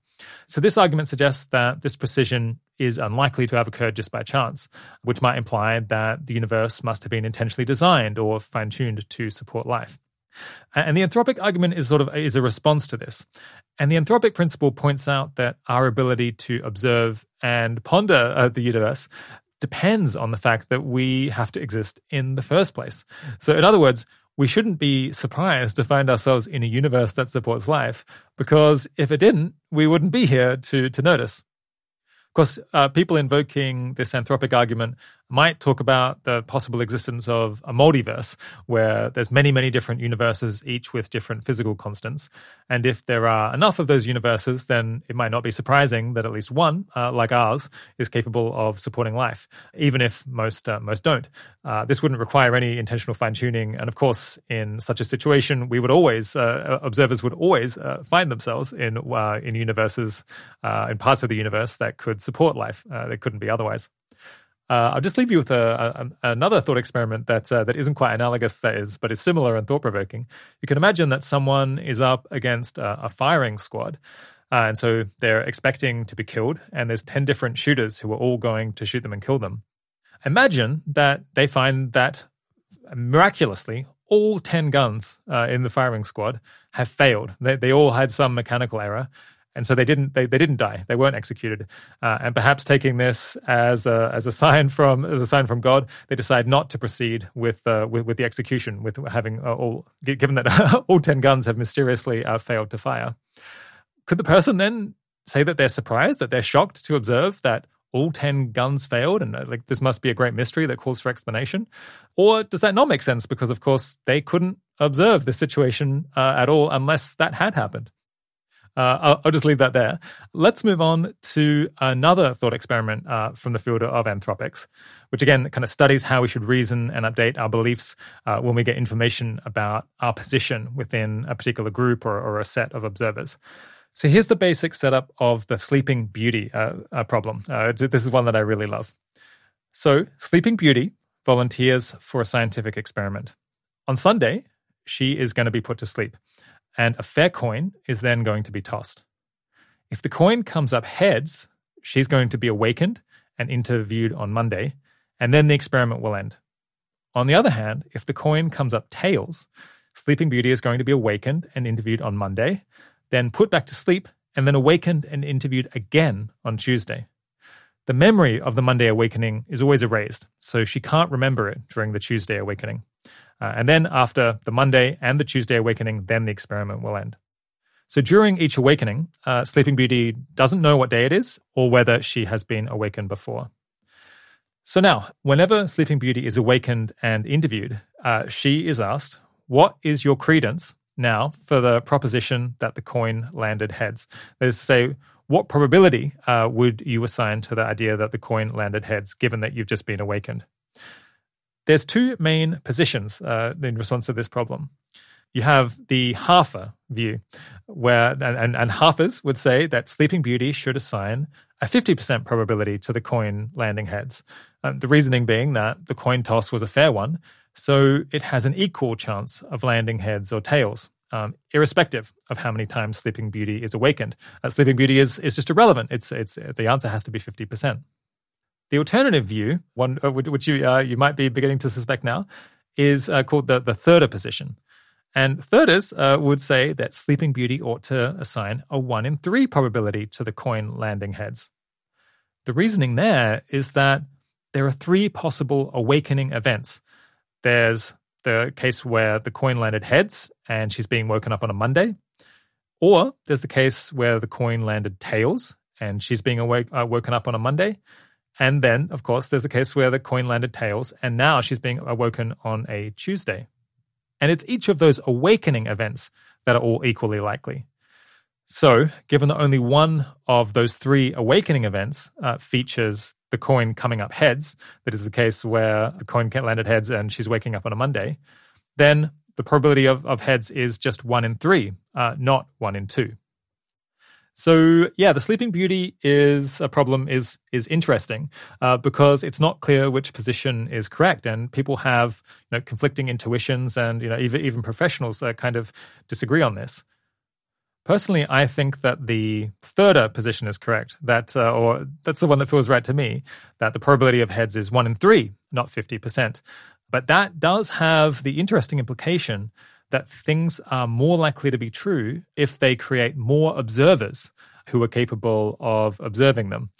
The underlying issue here with all of this being, what can you update about given of the fact of you observing and considering a question? Okay, I think that's enough of an introduction to anthropics. I'll stick up a link to a really nice video from a YouTuber called Veritasium, who made a video about the Sleeping Beauty problem, and it describes a little bit more the underlying issues at stake and the implications. But I think you could get it if you just typed in Sleeping Beauty problem Veritasium. All right, with that out of the way, let's get back to the interview. One other thing I want to say on the Elon argument, or in my blog post, I call it the "but aren't I improbably cool" argument. And this is related to the thing about how would you want people with different sorts of observations to act. I think it's a kind of scary and worrying prospect for the most powerful and influential people in the world to kind of think that they're in simulations in proportion to their kind of power and influence. I think that's just that's not the policy we would want people to be taking. And certainly for the people who are, looking at them and going like, this person, here's this person living in this real world. They're not in a sim. This is not some solipsistic thing. Like, we're watching you and you're like, think you're in a sim. That's horrible. I'm like scared of what you're going to do. I think that's like, you just got to go so cautious with that stuff. And I just think it's related. There's a direct intuition here, and I think it's also related to the point I wanted to make about like what sort of basement people would you want people to be, and kind of defaulting to that pretty hard for a lot of different sorts of reasons. So I just wanted to flag that because I think it's an additional source of hesitation. Yeah, definitely. I mean, it's fine for the janitor in Des Moines to think they're in a simulation. You really don't want the president to think that they are, and just start treating it all like a game. Or like, here's Petrov. Yeah. Exactly. Like these people who are there at pivotal moments and there's Petrov and he's like, oh, well, like this is such a pivotal moment. No way that I'm in a position to influence what happens with, the Cold War. I must be in a sim. Ha, ha, ha. Maybe I'll try to be interesting so it doesn't get shut off. It's like, no, Petrov, like no, wrong. Stop the missiles. Yeah. Yeah. Stop the missiles. So I think that matters a lot. Yeah. And then another thing I just want to add as a hesitation I have about the sim argument as a whole, though this is more inchoate and actually draws on an anthropic principle that I don't otherwise endorse, so it's a bit complicated. But I think a thing that people don't appreciate about the sim argument is that the most salient hypotheses where there are lots of sims, or where in particular there are many more early-seeming sims than early-seeming non-sims, those hypotheses also involve there being vastly more late-seeming people than early-seeming people, where a late-seeming person is just someone who finds themselves existing in a technologically mature civilization. So even if it's the case that an advanced civilization devotes some fraction of its resources to running sims of early-seeming people, it still seems very likely by default that most of what's going on is stuff in the present. Having a post-human civilization, so people who are observing that they live in an advanced civilization, citizens, like normal citizens, workers, all sorts of things. And so there's something, I think, quite surprising. I think sometimes people want to use the simulation hypothesis as a way to be less surprised that they're early, or that they're early seeming, or that they're Elon. But you should be surprised that you're early seeming even if you're a sim, because the vast majority of people are not early seeming at all. At least on a certain sort of anthropics. And I think that anthropics is sort of complicated, but I do feel the pull and some of the intuition. I guess I just want to flag that as a persistent source of uncertainty for me, where even if you start to say you're a sim, you should sort of still be pretty confused. Why aren't I a post-human, flying around in a spaceship like everyone else, or approximately everyone else? And so, and that's the sort of logic that leads people to what's called the doomsday argument of saying, no, maybe there are no post-human civilizations at all, and there's a bunch of complexity there. But I just want to flag that as like an additional confusion that's lurking for me, and that I think should give us pause. Okay, so we definitely haven't done this topic full justice, but we'll link to the chapter from your thesis that's about this and some other good resources for people who are interested to hear more about this kind of reasoning and I suppose people's reservations about it. Let's push on to a different kind of surprising bit of philosophy, which might be important, or maybe not, but it's called decision theory. And decision theory is this kind of established field in philosophy that shouldn't really, by all rights, be so exciting or all that strange. But yeah, some people working on related issues, including you, have kind of mounted an argument which I think is kind of gradually gaining some popularity, that despite what you might think, our actions can impact parts of the universe so far away that we could never causally interact with them, or we might be able to, in fact, affect parallel universes that we can't causally interact with, or maybe even we could do actions that might be able to influence what happened in the past, which I have to say, to me, really does feel that's really out there. You open an essay on this with this beautiful, pithy paragraph. I think that you can control events you have no causal interaction with, including events in the past, and that this is a wild and disorienting fact with uncertain but possibly significant implications. This post attempts to impart such disorientation. Can you explain the basic setup here? Sure. So I think the sense in which I think you can control things that you don't causally interact with, it's a specific sense of control. And it's specifically, it's not cause. We're not impacting in the sense of causation. You're impacting in the sense of you should sort of think of your actions as influencing what happens over there, and that's sort of, for all intents and purposes, a kind of reasonable way to make decisions and makes an important difference. And a way to bring that out, the experiment that convinces me most is, so you imagine that you are a deterministic AI system, and you only care about money for yourself. So you're selfish. And there's also a copy of you, a perfect copy, and you've both been sent, and you've both been separated very far away. Maybe you're on spaceships flying in opposite directions or something like that.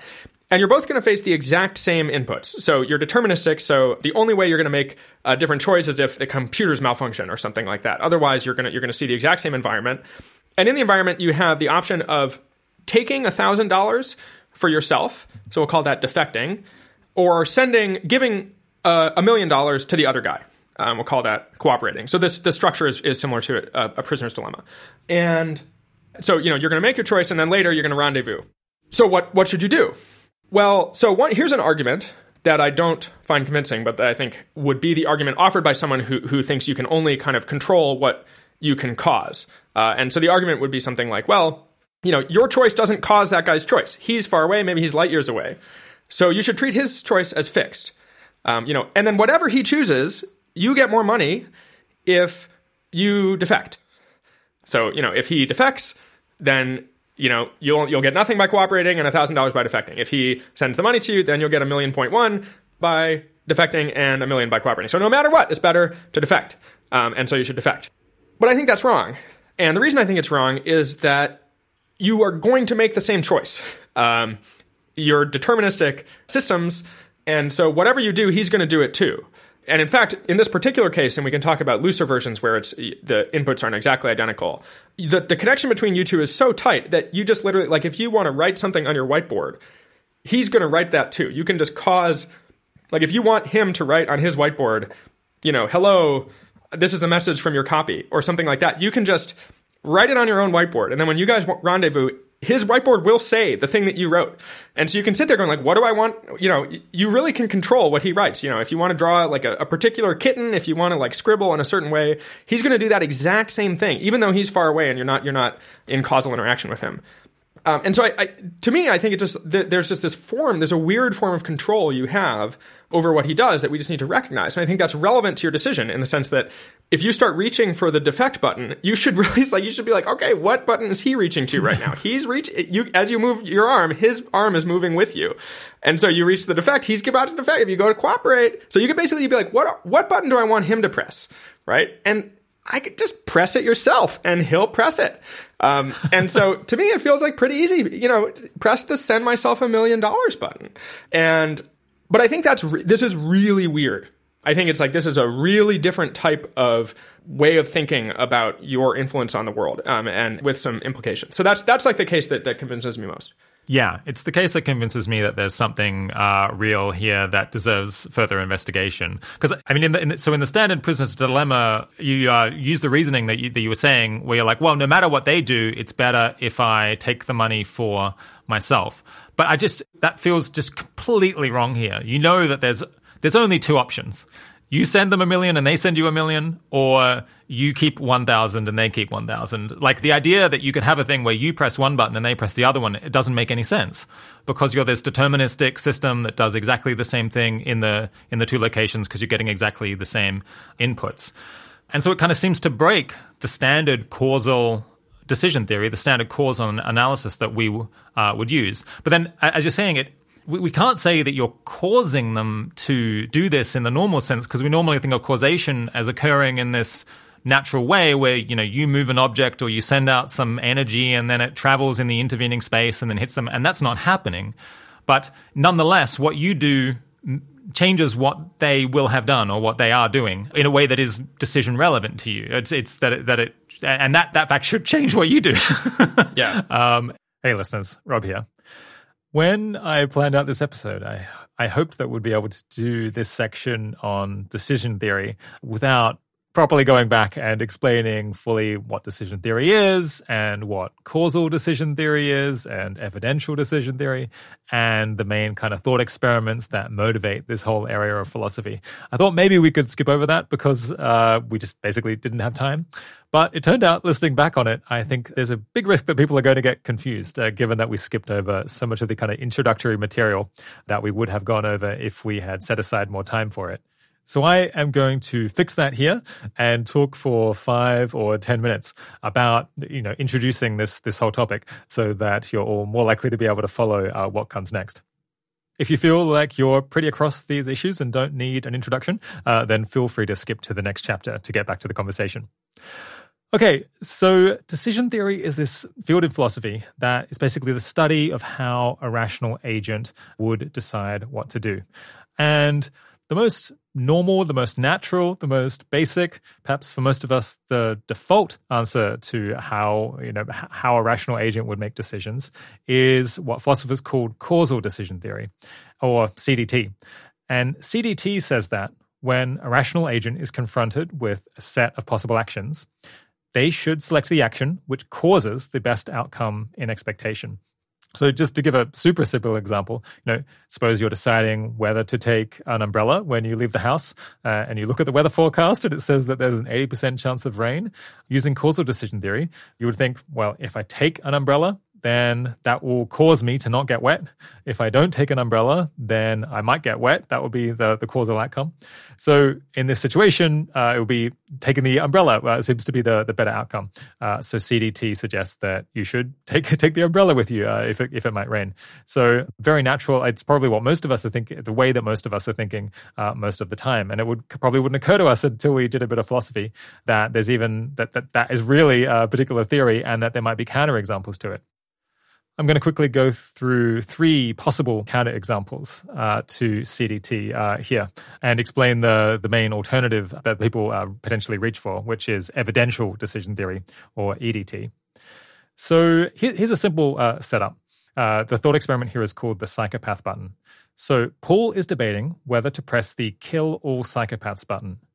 It would, he thinks, be much better to live in a world that had no psychopaths. Unfortunately, Paul is quite confident that only a psychopath would press such a button. And Paul very strongly prefers living in a world with psychopaths to dying. So should Paul press the button then to kill all psychopaths? Causal decision theory would say that he should press the button because pressing the button doesn't cause him to be or to become a psychopath. So long as Paul currently thinks that he's not a psychopath, then he's in the clear. He can press the button to kill all psychopaths, make the world better from his point of view, and there's no risk that he'll be killed in the process because he thinks that he's not a psychopath. But almost everyone thinks that there's something, or like many people think that there's something off about this, because surely pressing the button, as Paul suspects, is evidence that he is a psychopath because he thinks that only a psychopath would be willing to press the button. So this is a case where it seems like causal decision theory is leading to the wrong answer, that it's fine for Paul to press the button, that he doesn't have to worry about being killed if he does so.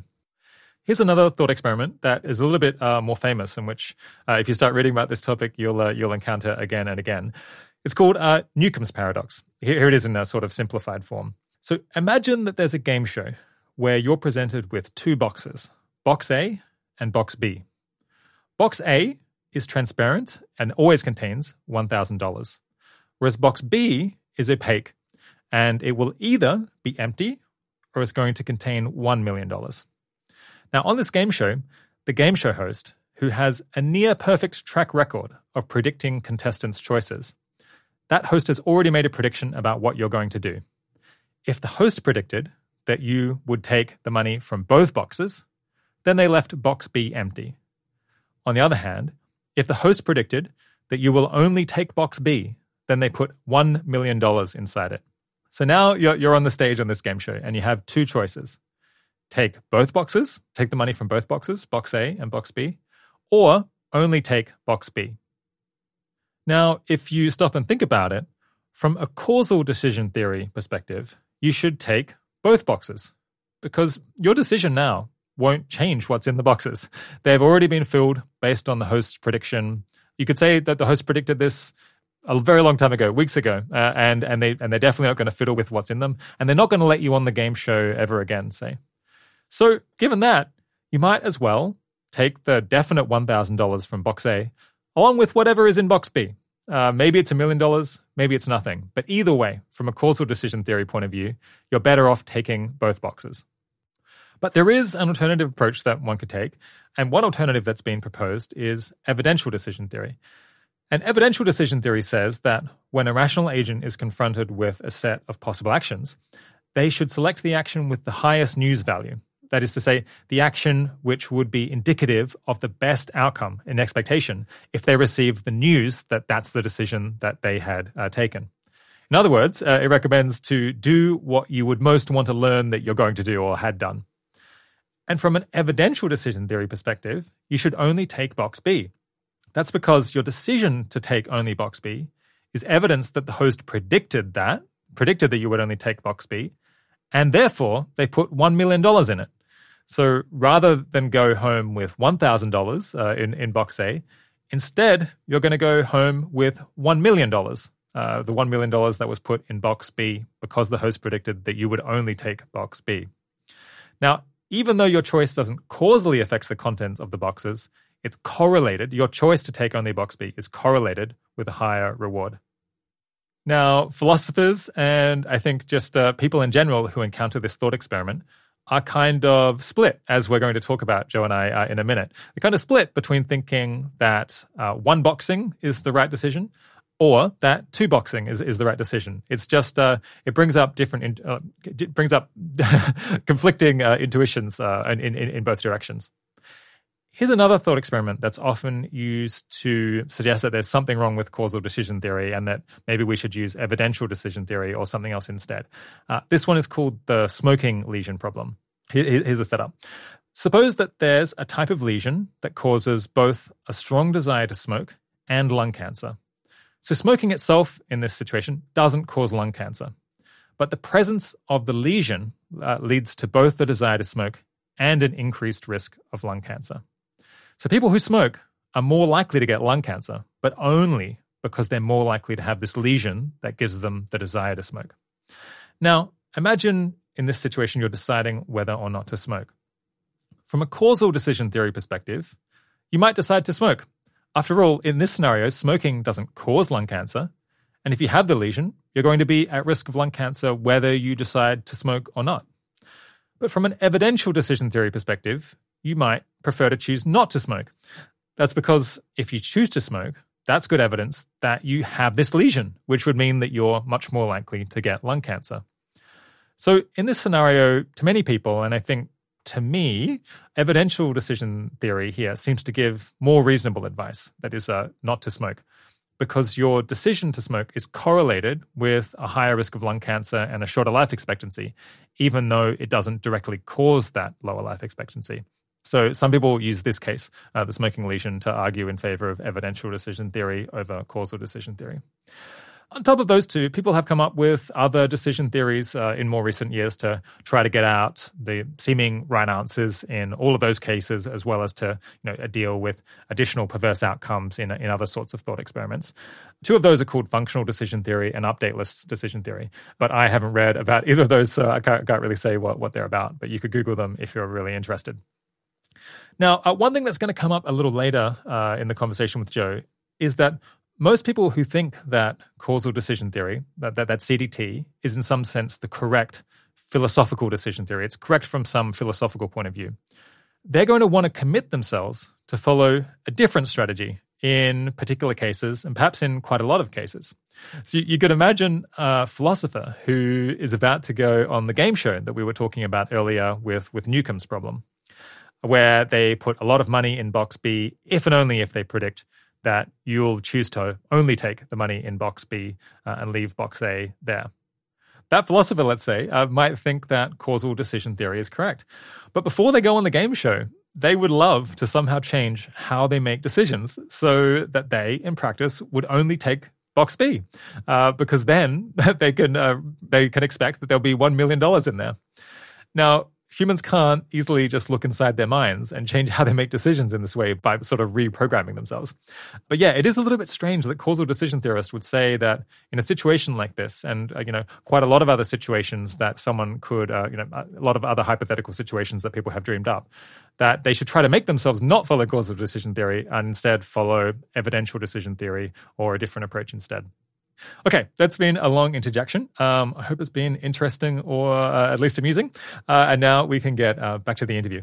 It's really out there. I suppose so a skeptic might respond saying, look, sure, this is all well and good if you're a deterministic robot who can be perfectly copied and moved about, but humans aren't like that. So this actually has kind of limited relevance to the real world, or at least to us. What would you say to that? So a few things. First, I think kind of any amount of magic is weird, right? Like if someone's sort of like, oh, like I was a causal decision theorist, like it sort of feels like the argument for like you can only affect things that you cause should just kind of apply universally. It shouldn't be like, oh, well, there's a few cases where you can affect things you don't cause. Or sure, not robots, but yeah. So I think like even if this consideration only applies in this sort of case, I'm kind of like, well, we should be sitting up straight. Like there's something weird about that. But I also just don't think that. So to start to get a grip on this, maybe we can start by weakening the case where you imagine, the inputs are subtly different. Like let's say you're wearing a green hat and he's wearing a red hat, right? And you see this. At some point, people see their hats. Okay, but you're still really similar. And so an outside observer, if let's say an outside observer learned that you cooperated, that observer is going to update very hard about what he did. And because you're so similar, it's just like a lot of evidence about what he's going to do if you cooperated. And so, I think that the same sort of argument persists. Basically, you should make that update too. You should be incorporating that information into your decision. So, if you cooperate, then you should be expecting him to cooperate. Even though he's seeing slightly different inputs, you're still just so similar, you probably did the same thing. You probably thought about this stuff in the same way. It's not as though that the kind of color of the hat makes much difference to kind of how you treat this. You could be that type of person, but that's like, we have to argue that type of person, and you kind of get to decide. And so I think the case is going to work in a very similar way as long as just like your actions are evidence about what he does. And I think that the basic problem with causal decision theory, I think which I think is important to see clearly, is causal decision theory, the sort of whole thing that it does is ignore that sort of evidence. So it sort of it assigns a fixed probability to him cooperating or defecting, and then treats that as independent of what you do. And it's just not independent. And so I think there's causal decision theory, or CDT, it's just using the wrong probabilities. It's acting with expected utilities that you shouldn't actually expect. And I think that's just kind of silly when you look at it clearly. Yeah. Just to clarify for listeners, causal decision theory is this kind of answer to how you should make decisions in this kind of situation. I'm not sure that I could exactly technically define it, but it's the one that says you should think about what causal impacts you're having on things and set aside kind of other considerations. And so it follows this sort of reasoning that says, whatever the other person, whatever the other copy is going to do, that just hold that fixed and then decide what you should do given, and then you can just choose the one that is better no matter what they choose. And then there's various other approaches here that probably we won't get into in detail, that various different ways try to take into account what you might learn from your own actions, or what process you might have wished to commit to using in various different cases. I guess, as you're saying, it seems the answer seems relatively obvious, at least to the two of us, in the case where it's your exact copy who is a deterministic and it sees the exact same evidence. But it's not as if this goes away if you start making minor changes, like, the room is slightly different, the temperature's a little bit different, you're wearing a different hat. As long as your decision is very correlated with what they're going to choose, such that you're learning a lot about what they will probably have chosen from what you do, then this still bites to some extent. So it breaks or it weakens gradually over time as the situations become more and more distinct. And so that's how it can potentially, even before we have any deterministic AI systems or whatever, it can still be relevant to humans because kind of we're in a bit of that situation. Like, what if you have just your best friend is the other one out there, and you tend to agree all the time. You have very similar interests. You tend to make the same decisions. You want to do the same stuff. Then aren't you learning something about what they will probably have chosen in this case from what you do because you so often agree? But then it suggests that this spooky, crazy thing is happening all the time to us. Do you want to take it from there?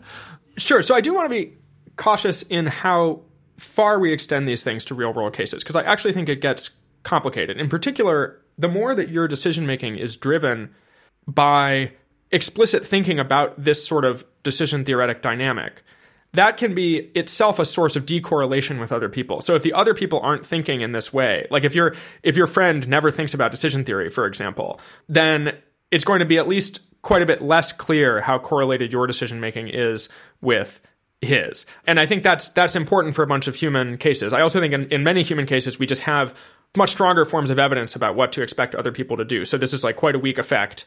And I think, I think we should be quite cautious in extrapolating to everyday cases. It's a substantially open question how far you want to bring these into more real world cases, like on Earth and with people I just want to say that because I think it is important, and people can misapply this stuff and kind of get out there and sort of think of themselves as having more of this sort of control than they do. And I think a reasonable way to test that is just to ask yourself, really, how much would you update about what the other person does on the basis of you're doing this thing for this reason? And I think it's often not actually very much. Yeah, that makes a lot of sense. In normal cases, I suppose in the robot case, you imagine that they've just woken up and kind of this is the only thing that they're learning. It's almost the only information they have. And it's also just incredibly dispositive evidence because it's incredibly persuasive evidence because they're identical. Whereas in a normal case, you already know a lot about your friend and they're different from you, which might help to explain why we don't have this intuition about what things we can affect. Our intuitions most of the time is about this causal thing that we think the only way we can change things is to influence them physically somehow. And this kind of influence feels very spooky and counterintuitive until you really pin it down in a case where you can't get away from it. Yeah, are there any other cases that are worth what's another thought experiment here that might help us to understand this better? So the classic thought experiment that people often focus on, though I don't think it's the most dispositive, is this case called Newcomb's problem, where omega is this kind of super intelligent predictor of your actions, and omega puts you in the situation where you face two boxes. One of them is opaque, one of them is transparent. The transparent box has $1,000. The opaque box has either $1 million or nothing. And omega puts $1 million in the box if omega predicts that you will take only the opaque box and leave the $1,000 alone, even though you can see it right there. And omega puts nothing in the opaque box if omega predicts that you will take both boxes. And so, the same sort of argument arises for the CDT.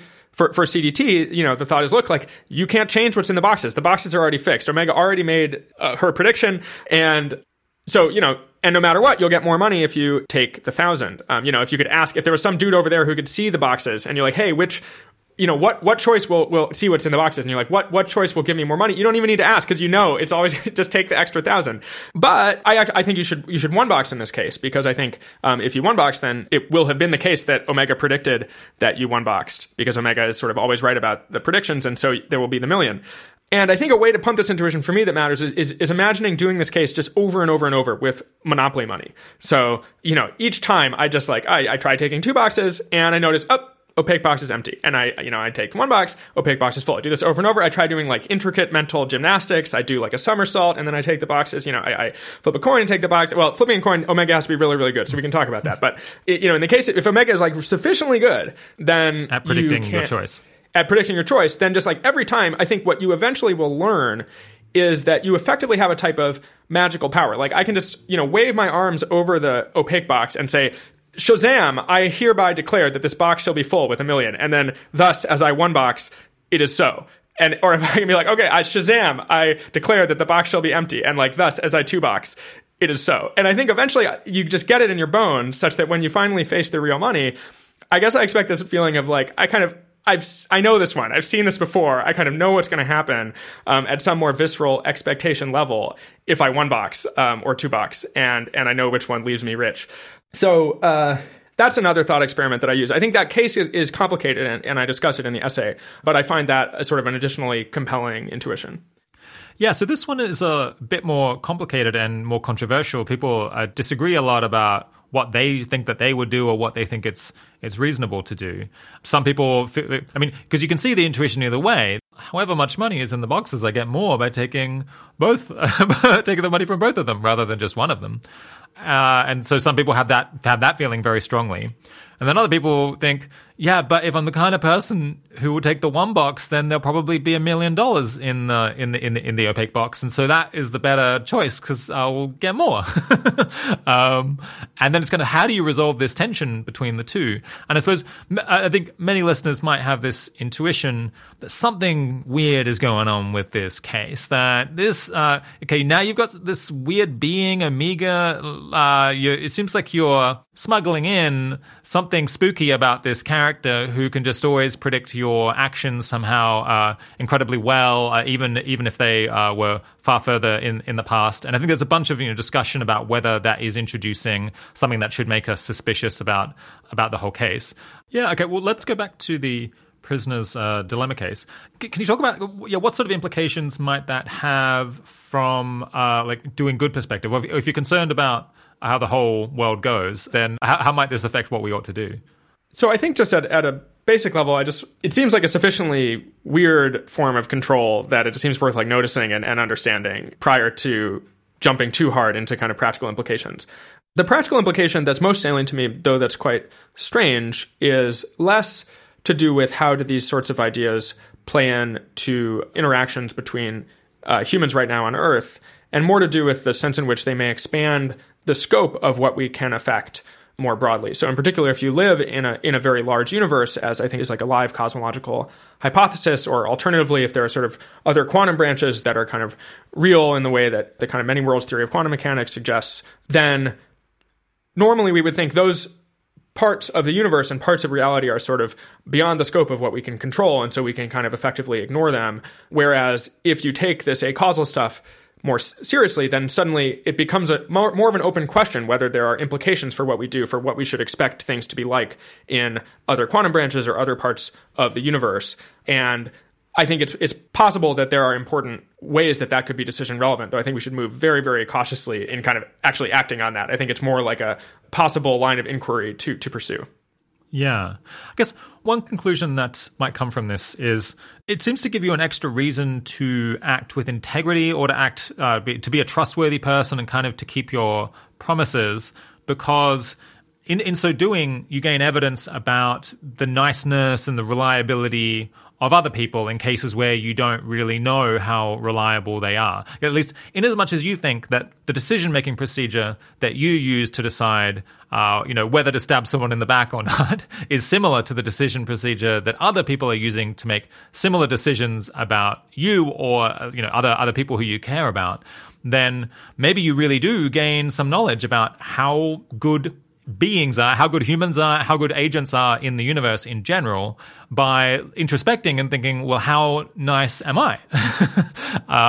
And so perhaps that's like one of the influences that we could have that might be most important would be to just be really good, trustworthy, nice, cooperative being in the interest that that is going to demonstrate that that is how beings in the universe tend to be. And that's going to lead to a good outcome. Is that kind of a thrust that people have run with? I think we want to move slowly. I mean, it can be easy to grab these ideas and like read onto them whatever we sort of hoped to say anyway. And, these ideas do conjure a bunch of stuff in the vicinity of cooperation and integrity and ways of combating kind of destructive dynamics between more naively consequentialist agents and stuff like that. And I do think that's real, but I also think sometimes the kind of work of really working it out isn't done. That said, I basically, especially with respect to the kind of the broader universe, I do think, there's stuff here that seems to me possibly relevant in the sense that, if humanity cooperates and kind of is nice nice in various ways to kind of other value systems or finds kind of pluralistic solutions to our own problems and just in general, I do think the amount of cooperation and niceness that we succeed at bringing to our own predicament on Earth is not just helpful for us, it's also evidence about kind of the nature of the universe as a whole. And it would be some amount of evidence about some other places in the universe. How well do they do? How much cooperation do they do? How do people who care about what we care about get treated? It's like an early stage thought. I think there's a lot to be done to work that out. But I think it's at least a possible implication that we should be in some sense thinking about when we act, what does this do to my sense of like how things are as a whole in everywhere, not just, in my kind of local environment. And maybe that our niceness is evidence about that. Yeah. I suppose another possibly more intuitive way of putting it is, imagine that we learned that, humanity managed to resolve its disagreements and conflicts and, avoid a nuclear war, and it kind of grows up as a species, without any big calamities. Is that a reason to think that other similar civilizations that might arise elsewhere in the universe at other times and other places, that they will also manage to do that and avoid destroying themselves or avoid producing some bad outcome? And it seems like the answer is kind of yes. It's at least some evidence for that, especially given how little we know about them. And then the additional bit is like, and that's a reason to do it, right? Because we'll learn that the universe is better. And that feels a little bit stranger, but it does seem like it's kind of implied by the cooperation thought experiment. Like a kind of a fuzzy bit here is we're saying, we think that other agents' behavior is correlated with our own, and, they're using a similar decision procedure to decide what to do. And we're like, but how much? Like, how, can we measure this? It feels like there's some work being done there when we're not being very precise. Yeah, there's a lot of work to do in really making out that thought. And I've thought most just about the basic decision theory thing. And I want to be clear that I don't have a worked out overall decision theory even. And different decision theories will understand the prisoner's dilemma case and the Newcomb's case in different ways. There's a bunch of additional conversation to be had, even about the kind of very theoretical aspect of this. But I am pretty convinced just that, like, you should cooperate in that twin prisoner's dilemma case. Like, I think that's a pretty strong datum. And so we're going to want, I think, a decision theory that validates that. And I think that is suggestive that there's at least the potential for our influence to extend much more broadly than we're used to imagining. Yeah, this might be a good moment to bring in another thought experiment in this vicinity, which is the stranded hitchhiker case, the hitchhiker in the desert. Can you explain that one? Sure. So the idea here is you are a hiker in the desert, you're dying of thirst, and you need to make it to the city, otherwise you're a goner. And a selfish man comes along in his car, and he will take you to the city, but only if he predicts that when you get to the city, you'll go to an ATM and give him $10,000. And he's an extremely accurate predictor. He's a sort of Omega-like character. But once you get to the city, he will be powerless to kind of make you pay. You'll just be able to run away and get your water, and you won't need to pay him. The problem here is that once you get to the city, then it's this case where it's sort of, the outcomes. And if you pay, then you'll be less $10,000 and you'll live. And if you don't pay, then you'll have more $10,000 more and you'll live. So it's very hard to get a decision theory that says that you should pay in the city if you're just sort of assessing, what's like the guaranteed payoffs in these cases. But that's the type of thinking that gets you left in the desert, because he predicts that that's the decision you're going to make in the city. And so he doesn't take you to the city until you die. And so there are decision theories that are sort of designed for this sort of situation in particular. And basically what they're doing is specifically attending to what is the policy you would have wanted to commit to from some kind of prior epistemic perspective, in this case, from the desert, and then executing that policy later, even when it sort of wouldn't have otherwise made sense. And so this type of thing is different from the twin prisoners dilemma in various ways. In particular, once you're in the city, you know the outcomes, whereas in the twin prisoners dilemma, you're sort of changing your evidence about the outcomes. But they're kind of structurally similar also in other ways, and I think they bring in additional interesting questions. And I do think it's very plausible that the thing to do is to pay once you're in the city, and I think that's an additionally important datum about how we should be thinking. Yeah. So I guess on the face, this does feel like a different case, but the thing that it has in common is that it's highlighting another problem with just following our standard causal analysis of what to do. Because the causal analysis says, well, let's start at the end and work backwards. So once we're in the city, we shouldn't pay because we'd rather just keep the money. Okay, so that's our decision at that point. And then let's work backwards. And then it's like, okay, so now I should die in the desert. But the causal analysis... Or you will die, yeah. We will die, yeah. So it's another case where a kind of causal analysis of how to make decisions seems to be producing the wrong answer, or at least a questionable answer. And so maybe that should cause us to reassess how, what things we think ourselves as being able to influence with our decisions or with the way that we make decisions. Yeah, that's right. And I think it's a little harder in this case to interpret the sense of influence well. Like you can end up saying, okay, I'm in the city, but if I don't pay, then it won't be the case that I'm in the city. Or, I'll have died, a few hours ago. And it can feel a little like, like that's a weirder thing than saying, like if I cooperate, then he will cooperate. If I defect, he'll defect.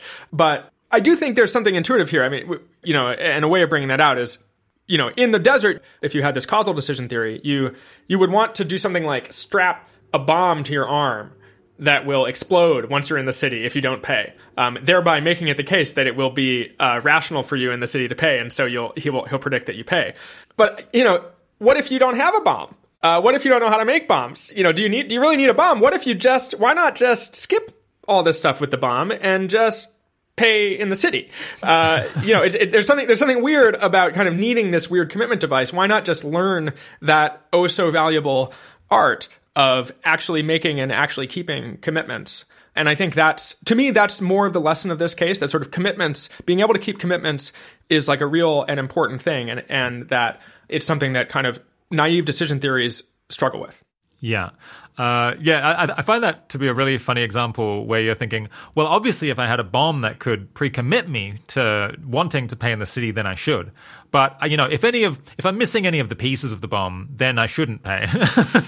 then I won't. And instead I should die in the desert. It feels like something's gone wrong there. And you're just like, well, but couldn't I do the same thing without the bomb?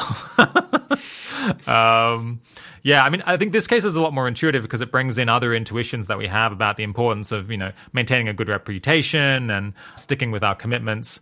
And I suppose you can make the case stranger by saying, well, what if it's a robot that looks for lost people out in the desert, and actually the robot is going to break, or it's going to kind of it's going to explode or something before you even decide whether to go to the ATM or not. So the being that with which you've kind of made some agreement is not even going to exist anymore. But still, in that case, it feels like probably you should go to the ATM. Yeah. I think we can bring. The robot says to burn the money in the street. It's like and the robot has already disintegrated by the time you're there. I still think you should pay, but I think it's worth making that distinction because otherwise we're triggering a bunch of extra stuff about promise keeping and like the interests of the guy and stuff like that. Yeah. Okay, I guess going back to the stranger case where you're thinking this kind of spooky action at a distance that you have with other beings that make decisions using similar methods to what you do. Yeah, do you think is this idea that this is important, or that this maybe should influence how we think about the effects that we have on the world, is that gaining any acceptance within philosophy? I know this idea has been bouncing around for a couple of decades now, and it doesn't seem to be going away. If anything, it seems to be, at least like people haven't managed to really knock it down. It's still going. What's the situation? Well, I think I don't have my finger on the pulse of the decision theory community as a whole. And in fact, I think in academic philosophy, I think this view is still probably the minority. That I think kind of standard causal decision theory tends to be more popular in academic philosophy. And then there's a sort of kind of a different set of folks. I live in the Bay Area. I think it's more popular in the Bay Area for some reason. Actually, there is a reason. Sort of various people in the Bay Area have done work on this topic. In particular, the Machine Intelligence Research Institute has done work on this topic that influenced my thinking, and I think has influenced some of the kind of culture around this more broadly. Yeah, do you think this idea, what do you think is the prognosis? Do you think, if we come back in 20 years' time, do you think this will be more widely understood or be regarded as more important than it is today? I think plausibly, though. I think it's hard to say exactly. And, the winds of academic opinion don't always track what I think is right. Well, so one thing is that in principle, everyone agrees that if you're a causal decision theorist, you should self-modify to stop being a causal decision theorist kind of immediately. And in practice, it doesn't seem like the causal decision theorists sort of even try this. Obviously, it's not clear what sort of self-modification involves. But, ahead of time, like if you're here now, you want to like become the type of person who pays in the city. And if there's like a button to do that, then you should do that. And same with like Newcomb's problem. Before Omega makes the prediction about you, you want to become the type of person who one boxes. And so in principle, all the CDT people should be kind of trying to stop being CDT people. Now, in practice, this doesn't happen for various reasons. But you can imagine in a sort of longer scope of time that this effect actually starts to matter, and kind of CDT agents stop being CDT agents, even if they started that way. A different factor that I think I could imagine mattering in the longer run is that, I think if we start living in a world where there are a lot of actual digital minds that can be copied and that sort of are more deterministic, then... And that can self-modify.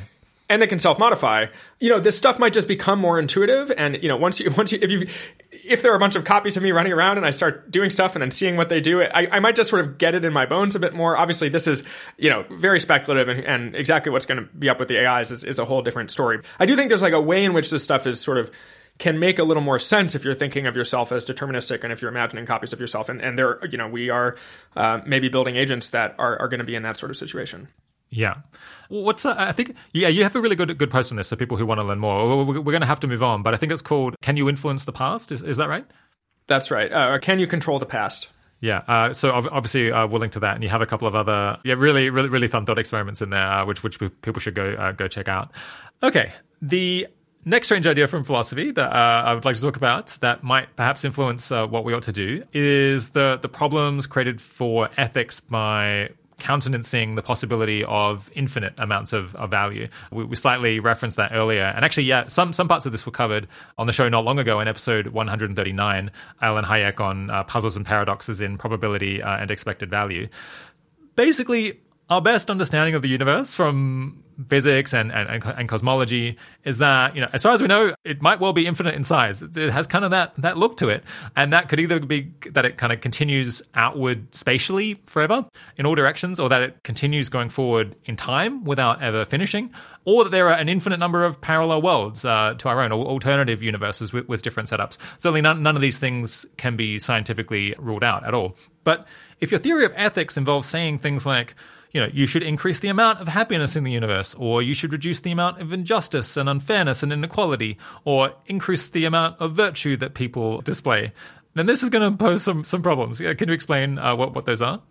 Sure. So I actually think the problems are substantially more general than just kind of, if you want to say that more of something is good, you get problems. I think there are just problems for kind of everybody all over the place. Basically, anyone who wants to be able to make choices that involve infinities at all is going to run into some really, really serious issues. And plausibly, sort of everyone, like, we have intuitions about infinite worlds. So like infinite hell, worse than infinite heaven. Like, okay, that's a data point. Cool. Like, so there's, it's not as though ethics is totally silent on this stuff. And in fact, we often want our ethical principles to cover a kind of very full range of choices we could make. But more importantly, I mean, we already are making choices that have some probability of doing infinite things. So there's, I think, two different central ways this can go. One is kind of causal, where we can be causing infinite things. Now, I think this is kind of low probability because it requires kind of different science. I think our current empirical causal picture suggests that our causal influence, or our predictable causal influence, is made finite by things like entropy and light speed and stuff like that. But could be wrong. Maybe in the future we can make hypercomputers, or we make baby universes, or maybe and also I don't know, maybe some sort of religion is true. Like, can you really rule it out? Like, this person going to hell. Like, there's all these churches around. Like, exactly how unlikely is it? What if God appeared before you? Are you certain that's not going to happen? Anyway, so there's kind of causal stories you can have where you can have causal influence, and then if you get into the acausal stuff that we were talking about earlier, you can also acausally influence an infinite universe. So, if there's infinite people and their sort of decisions are sufficiently correlated with yours, then when you choose to, take a vacation or to donate your money or something, there's all these other people who are doing similar things, and you're having infinite acausal impact. So I also think in practice we have to deal with this issue. Problems that come up, there are a bunch. I think the classic problems that are that kind of come forward first, I think, are actually not the biggest ones. So the classic, Nick Bostrom has a paper on this where the problem he really foregrounds is this idea that in an infinite universe, if you can only do finite things, then you can't make a difference to the kind of total amount of that thing. So let's say, you're an infinite universe and you save a bunch of lives, or you create a bunch of pleasure. You didn't, naively, the finite difference didn't make a difference to the kind of total pleasure in the universe. I don't find this super compelling. I think there's an answer to this that I find quite resonant, which is just you should kind of focus instead on the difference that you made rather than on the kind of sense in which you changed the universe as a whole. So, if you save 10 lives, you still save 10 lives, and those people benefited from what you were doing, even if you didn't kind of make the world better, quote unquote. I've never been super into making the world better. For me, it's sort of helping the people, the specific people, and the world is not a moral patient. So I've never been super worried by that one. There's another one that comes up often, which is basically if you are sufficiently kind of unbounded in the amount you care about additional somethings, so, additional lives being saved or additional pleasure or something like that, then you can get obsessed with infinite outcomes. Kind of any probability of making an infinite difference can swamp anything finite. And so you can be kind of obsessed with infinities. I think this is an issue, but I think it's sort of sufficiently, just that pure obsession is sufficiently continuous with other bullets that other people want to bite in finite contexts, like the idea that, sufficiently small probabilities of sufficiently large finite impacts can still dominate like more guaranteed benefits. That just saying I'm going to be obsessed with infinities is that in itself is not the biggest problem. I think the biggest problem is like once you try to be obsessed with infinities, or once you try to make choices about infinities at all, you just don't know how to do it. Our whole ethics just starts to break as you start to like figure out how to rank infinite worlds, in particular, how to choose between lotteries over infinite worlds or infinite outcomes. And then especially if you have to bring in bigger infinities, there's a sort of unending hierarchy of ever larger infinities. If you start having to bring in those, I think we should expect all the principles we've currently talked about for handling these cases to break yet again. So I think it's actually in choosing between infinities that the rubber really hits the road. I see. Just to clarify, one thing there, when you talk about choosing between lotteries over infinite worlds or infinite outcomes, lotteries there is philosopher speak for decision-making under uncertainty. So what would you do if you had, a 20% chance of getting some outcome that has an infinity in it, and weighing that against a 5% chance of some other infinity? Yeah, our whole ethics that doesn't know how to deal with lotteries like that, or, a decision-making under uncertainty, gambles that include infinities. A boring issue or a standard issue with the infinite case is that you might imagine the universe is infinite. It has an infinite amount of good and an infinite amount of bad in it. And so, you help someone and make their life better, but so you've got an infinite amount of good plus like the finite amount that you added. It's still infinite. Nothing has changed. The aggregate is still the same. But you think, as bad as that is, that maybe you could overcome that. But there's these other deeper problems, just that you just end up being able to say nothing about how to compare all of these different things that do seem decision relevant that you should be able to compare. And this isn't just an issue for, total utilitarians or someone who cares about the universe as a whole. Anyone who cares about like the state of what kinds of things exist or happen at all is getting bitten by this. Basically, yeah. I think there are ways to try to get around it by having a very, very patchy form of ethics that just is silent about a zillion cases. But yeah, if you had an extremely narrow ethics that was like, what you should do is just that you should make sure that you eat enough, and it's only about you, not about like any parallel or similar people, and you should just try to make sure that you eat well, and that's the extent of ethics. Would that get away from it? Well, Yes, in some sense, but then you want to, a thing you're doing there is not saying a bunch of things. Like, so for example, there are these impossibility results in infinite ethics that I think these are just results. Like, we just know you can't get certain sorts of otherwise attractive principles. You cannot hold these in combination in the context of infinities. What's an example of that? So for me, the most salient example is, so consider two principles. The first principle we'll call Pareto, which says if you can help an infinite number of people and do nothing otherwise, and you make no one worse off, you should do it. Sounds good. Sounds super good. It sort of seems like why are you not on board with that? So that's the first principle. And the second principle is called, we'll call it anonymity. And basically it says that if you can kind of map each person in one world to another person uniquely such that each person is one-to-one mapped, and then they each have the same well-being as their pair, then those worlds are equally good. So, in somewhat more intuitive terms, it basically means like, it doesn't matter what names. If I give you a distribution of like lives and how good they are, it sort of shouldn't matter which names I drew under which slot. So like Alice at 5, Bob at 10 is just as good as Bob at 5, Alice at 10. Yeah. That's the intuition. Okay. And so that's a quite attractive kind of impartiality principle. It's sort of like a way of not like randomly caring more about certain agents than others because of their names or something like that. So you might think so those worlds are equally good, but the problem is that you can have worlds where, for example, suppose it's an infinite line of people, and in the first world, every fourth agent has well-being of 1, and everyone else has well-being of 0. So it's like agent 1 has 1, 2, 0, 3, 0, 4, 0, 5 has 1, etc. In the second world, every second agent has well-being of 1, and everyone else has 0. So agent 1 has 1, agent 2 has 0, agent 3 has 1. Basically, what the second world does is it just improves the lives of an infinite number of people from 0 to 1, agent 3, agent 7, and so on. And so it's better by the Pareto principle we talked about. But the problem is it's also possible to map each agent in the first world to an agent in the second, such that the well-being is the same. And so by the anonymity principle, they're equally good. But they can't be both better and equally good. And so you have a contradiction. And there's a bunch of stuff in this same vein. Yeah. I guess another thread that might bite more often in decisions that we might make, that was one that we discussed more with Alan Hayek, was these issues that, well, what if your actions have some chance of creating an infinite amount of good, and there's kind of different probabilities, but like the expected amount of good that you create is kind of always infinite, no matter the probability of you creating these outcomes, and so you have kind of no way to decide between them, and that gets these like uncertain outcomes get very confusing and difficult to deal with as well.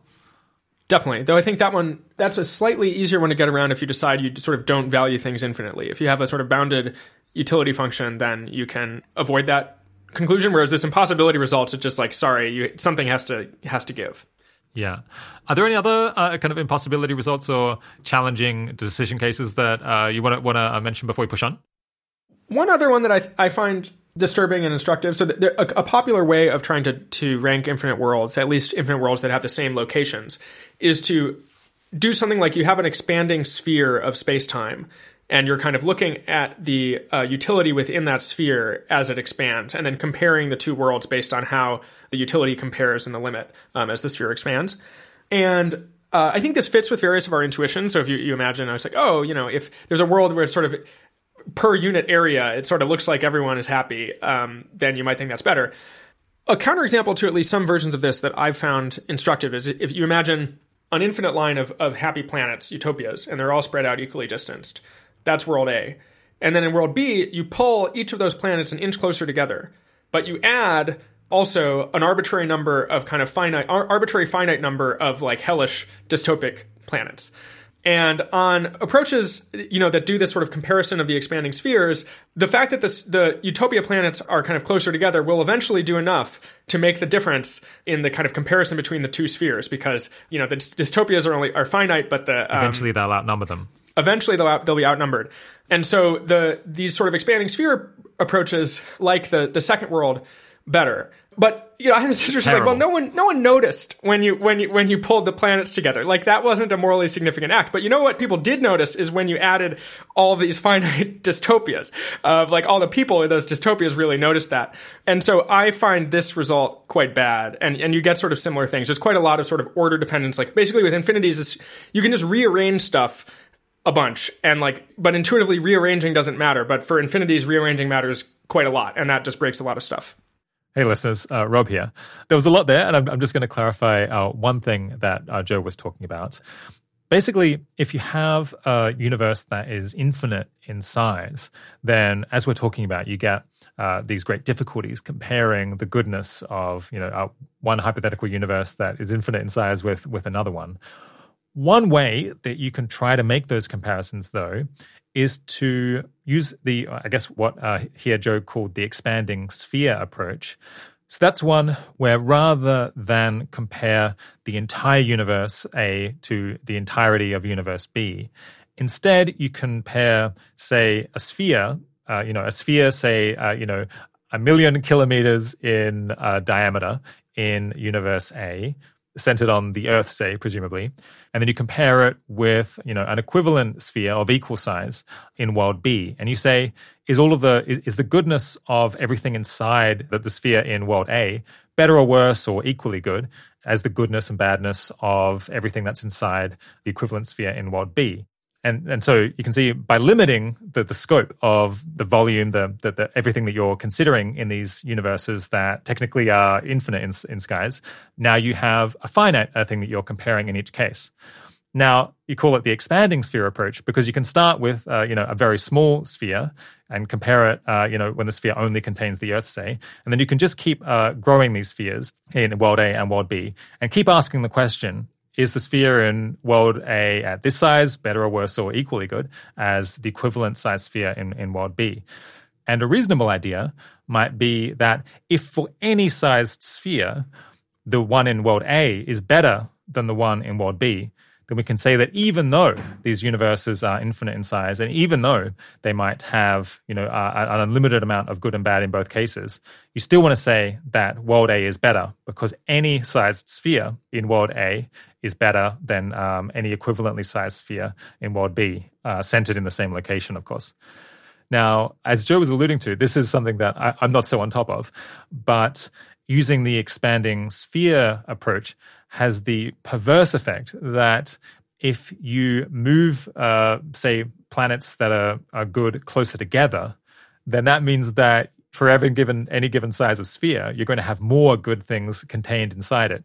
And so you would end up saying that a universe where there's just like less space between planets or less space between good things going on is a much better world than one where there's an equal amount of goodness in aggregate, but the things are somewhat further apart because, you can imagine if on average, world A contains good things and then you just bring them closer together, then there's more net goodness in a more concentrated world where all of the things are pulled closer together. Now, that's a somewhat counterintuitive effect of the expanding sphere approach, and maybe it calls into question whether it's such a good solution to this infinite ethics issue. It's not one we're going to go into anymore here, but I thought I would just try to give a potted explanation there to help make sense of what Joe was just saying. Okay, back to the episode. Yeah. So kind of a recurring theme of this chapter of your thesis is, people have suggested, maybe we could fix it this way. And you're like, nah, this is, you just run into different problems. Yeah, this hasn't really fixed it. And then, again and again. And I guess also identifying some kind of new challenges that people hadn't noticed before.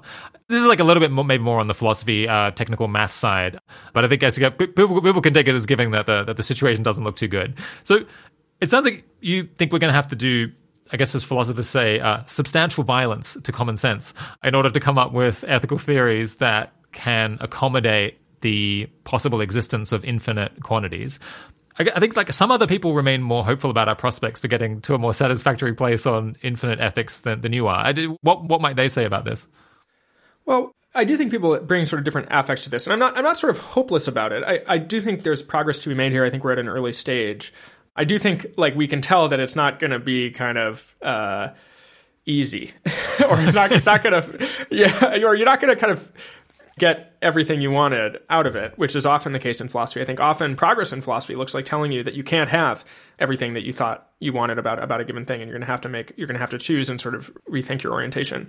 So one thing is people have different degrees of aversion to various of the bullets. So, my arguments in the paper are that all of these are like just like really bad theories, but you can still bite the bullets. You can bite the bullet, for example, about that planet case. Some people do, and they're just like, it's like the planets are closer, or it's sort of like it's more dense with value. It's more. Sorry, you're saying I see. You're saying someone might bite the bullet and say, no, the second world is better. You've added a lot of hell worlds to be sure. However, they brought the planets in closer. That's better. But they would put it in some other way. Can you get yourself in the headspace of imagining saying that? Yeah. I mean, I think, to give some intuition for why that's not that bad, like imagine, so naively, imagine a world where it's like 1 in every million people is sad, everyone else is happy, and then reverse it, 1 in every million people is happy, everyone else is sad. It's quite intuitive, I think, to say, the one in every million people being sad is better, because it's like kind of most people are happy. But we can just rearrange the people. It's the same, we can just like move the people around to make these worlds the same. And so in the infinite case. Case, that's right. It's infinite line of people in both cases. And so it sort of looks like rearranging, like it's not that bad to say that, I guess I do care how they're arranged. It doesn't feel great because no one noticed when you moved them around, so it's like a little, but there's at least some intuitive support for it in that, naively when you kind of like the 1 in every million being sad instead. Just to pause there for a second for people who haven't done math of infinities. If you haven't just an accountably infinite line of people, then you can basically you just have this result that because let's say you divide them into like a happy group and a sad group, there's an infinite supply of both of these groups, and then you can start pairing them into like one happy person, then 999 sad people, and then just keep going with that forever. Or you can do the reverse and kind of categorize them this other way. And either like they're just different kind of categorizations or just different ways that you've paired them up, and yet both of these can spring from the same well, the same supply of beings. And that, I mean, this is like one of the threads that leads to very counterintuitive conclusions. But yeah, okay. So it's going to be challenging is kind of the idea, but maybe there are ways that maybe there are like less counterintuitive ways than others of dealing with all of this, and maybe we can hope to find that at least. Yeah, I think we can work on it. I think there are people working on it who feel like their approaches are promising in at least certain cases. It looks to me like unlikely that we find some master stroke that just takes care of the whole thing. It looks like more like there's a kind of going to be a patchy, like, all right, let's work on this, see where things go. Often principles that people are proposing, you can sort of tell they're not going to apply more broadly. It's going to be incomplete and silent about various cases and stuff like that. Yeah. And especially, I think this thing about the larger infinities sounds really rough. For listeners who aren't familiar, so there's different. You might just have heard of infinity, but that's just the beginning, because there's all kinds of different types of infinity. So there's the infinity you get when that's the number of the natural numbers. So 1, 2, 3, 4, 5, 6, 7 on forever. That's countably infinite. Then there's the number of numbers between 0 and 1. You see, okay, the first one is 0. What's the second one? The thing is, there's no way of like ordering them in some natural way, because you could always just add more zeros to the next number and make it even smaller, or like even an even smaller distance from 0. And so that's uncountably infinite, is the number of points between 0 and 1 on the real number line. Okay, and then there's more beyond that I'm not familiar with, but apparently the chaos continues, and kind of at each layer you can say, well, the previous infinity, that's nothing. Countably infinite, that's trash. Like, what we should really be thinking about is uncountably infinitely good things, and so the problem is kind of going to recur in this ladder. Is that one way of putting it? Yeah, I think that's one way of putting it, especially for the person who was like, of course infinities matter infinitely more than finite things. I will obsess about infinities. It's sort of like, oops, like, okay, what about these bigger infinities? Also, my understanding is it's not just that there's like some number, so like every time you take the power set of a set, I think you get an uncountably, you get a bigger infinity out of it. And you can just do that unendingly. So there's just like an unending hierarchy of bigger and bigger infinities. And so that's rough in terms of like finding the biggest one, or if you're obsessed with the biggest one, then now I do think there's some really interesting questions here about, okay, but exactly how much do we have to incorporate this into our reasoning? So unlike countable infinities where there are like these, somewhat salient cosmological hypotheses where there's lots of people and stuff like that, like I am not aware of, salient hypotheses where there's like one person for every real number or something like that. And still less these like higher order infinities. So, you could make these same arguments of like, well, you shouldn't like totally rule them out. What if, are you certain God's not going to show up and be like, hey, I hereby offer I could create a large cardinality heaven, like an uncountably large heaven. Are you like certain the offer is false? So you can make these same arguments, but I think you get into these questions of like, okay, how exotic do we need to get in terms of the scenarios that our philosophy covers? Like, do we have non-zero credence that like consciousness is constituted by like sourdough bread?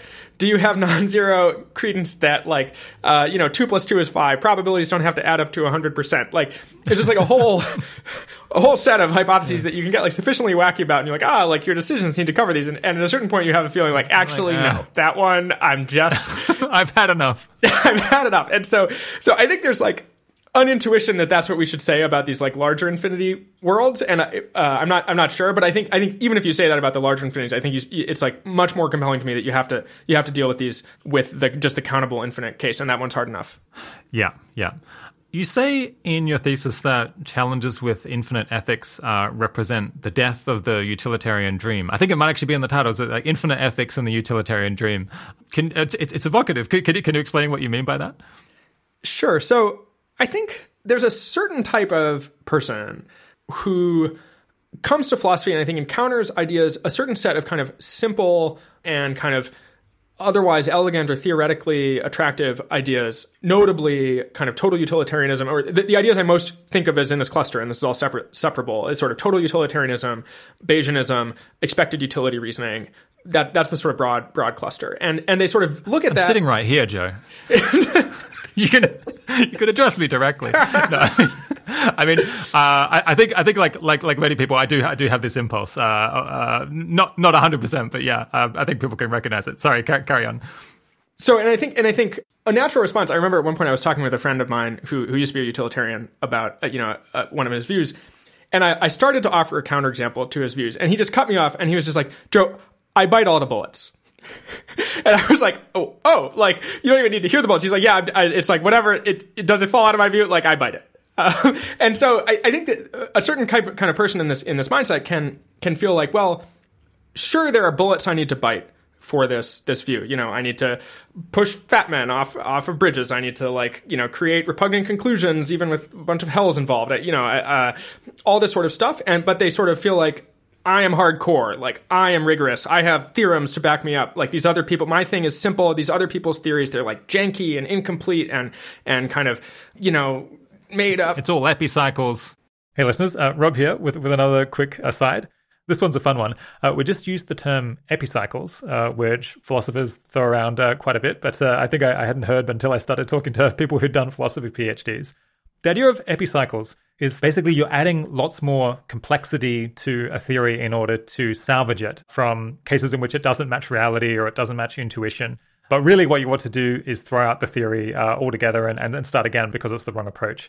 It goes back to how the ancients used to predict the motions of planets when they thought that everything was going around the Earth one way or another.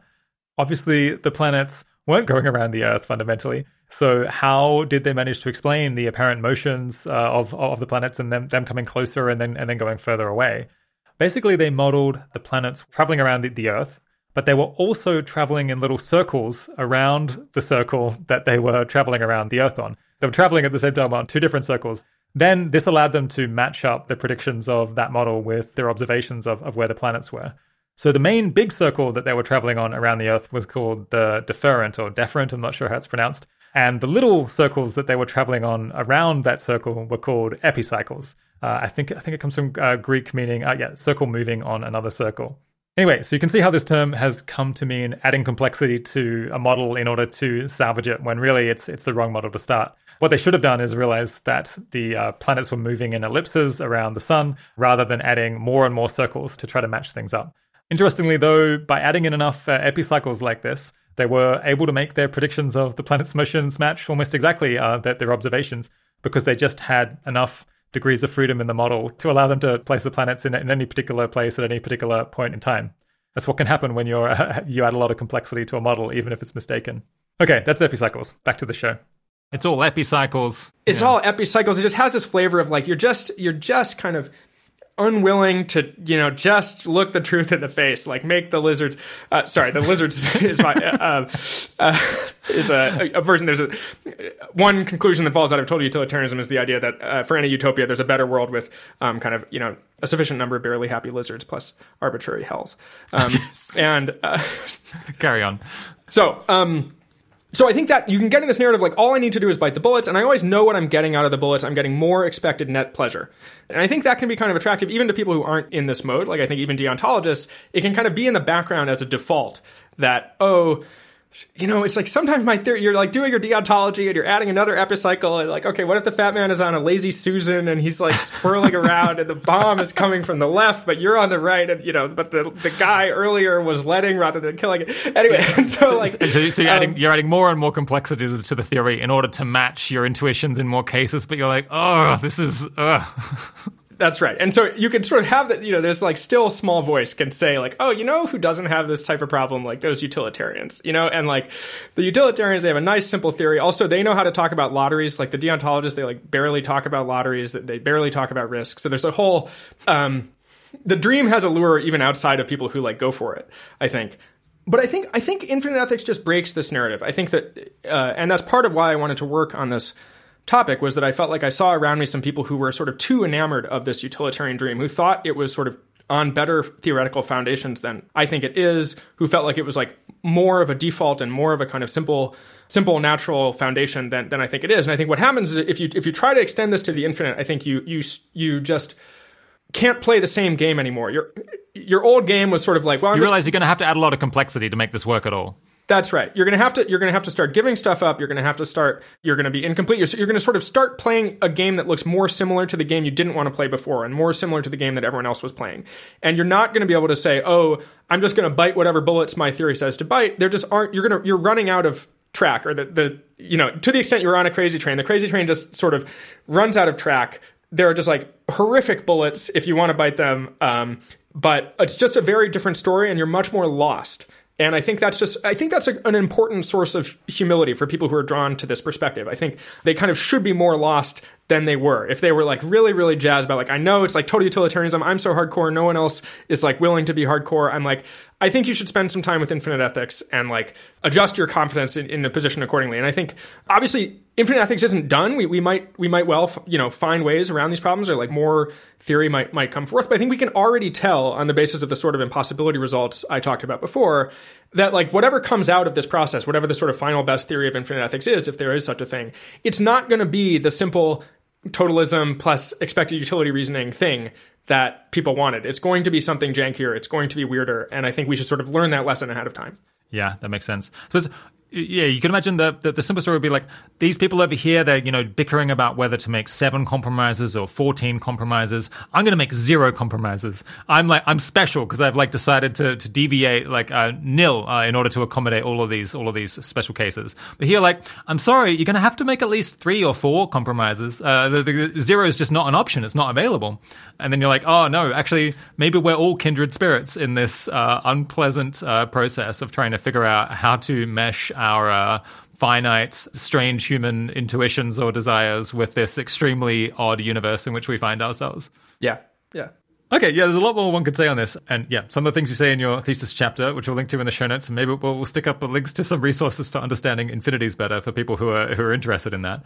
But pushing on. We've briefly covered 3 topics where philosophy might feel disorientating, even to people who are kind of familiar with feeling disorientated by philosophy. Maybe they encountered some of it in high school, and like we were saying earlier, they found out that we don't really have a strong philosophical grounding for understanding causation or inference and so on. They dealt with that, but like there's much more. we keep finding new ones, and I kind of want to talk now about like, as human beings, what do we do in light of all of this? These issues that feel strange and unresolved, I guess, both from an emotional point of view and also kind of from a practical one. I mean, I guess we've been having a laugh here because this stuff is like both disorientating and kind of but entertaining in its own way. But spending a lot of time reading your thesis and other stuff that you've written over the last week, I felt myself getting just kind of sad or dismayed. Because I'm like, it forced me to come back and think about issues that I kind of knew were there in the background, but which on a day-to-day basis I put out of my mind for the sake of practicality and sanity.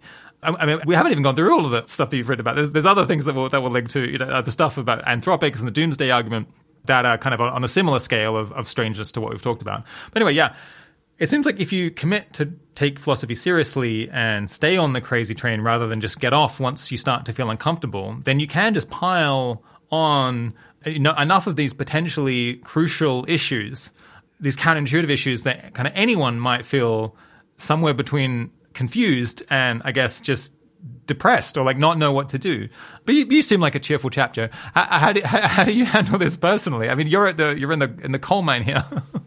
So I think one piece of it for me is that the idea of taking philosophy seriously, I think, is a kind of rich and subtle one. And one thing that I think taking philosophy seriously doesn't involve is kind of grabbing hold of any old philosophical idea that kind of comes your way and like kind of freaking out about it necessarily. So I think like holding philosophical ideas with the right sort of lightness and maturity is part of doing philosophy well and part of taking philosophy seriously. And that's part of why I wanted to flag the kind of possibility of existing simultaneously at different kind of stops on the crazy train or different parts of the wilderness in different ways where, these ideas, you can view some ideas like, that's interesting, that like, is something worth understanding. I think there's more to learn there without kind of upending your life about it and a bunch of stuff in that vicinity. And I think that's a skill that becomes all the more important when the ideas are kind of especially strange or new. So that's just one thing I want to flag. I don't think that the sort of difference is like take philosophy seriously and like go, get super, super disturbed about this stuff. Like it's not right to be disturbed about an idea that sort of hasn't earned that in terms of like how much you understand it, how solid it is, and stuff like that. Maybe like a more concrete case is, does thinking a lot about a topic like infinite ethics reduce your motivation to improve the world? Because I feel like, to me, it like feels like it's hollowing out like the goal that I was aiming for to try to improve the world as a whole. And now I'm like, maybe that's just not even possible. And like all good and bad things exist, and there's like, woe is me. But it seems like you don't quite feel that way about it. Yeah, so I don't, especially for that particular frame. I think I feel pretty comfortable saying, before, when I wanted to save this person's life or when I wanted to help this person, or the stakes of that particular action haven't changed. In general, so the focus on the moral patient themselves as opposed to the world, I think, for me, alleviates a good amount of the specific concern that I can't make a difference to kind of the world as a whole. Another thing you could think is, okay, actually, I think infinities are kind of where all the action is. This is super, super important, but I don't know how to reason about them, which is one lesson you can take away from the piece, though I don't think the right one. One thing I want to flag there is I do think people should be wary about assuming that they care about infinite stuff infinitely much. I think it's possible, I think people should, be honest with themselves. And certainly if you look at how you act, it might just be that there's some finite stuff that you just care more about than you care about infinite things. And that's okay. And that might be something we need to learn. And one of the lessons we learn from some of these cases, like the lotteries you talked about with Alan.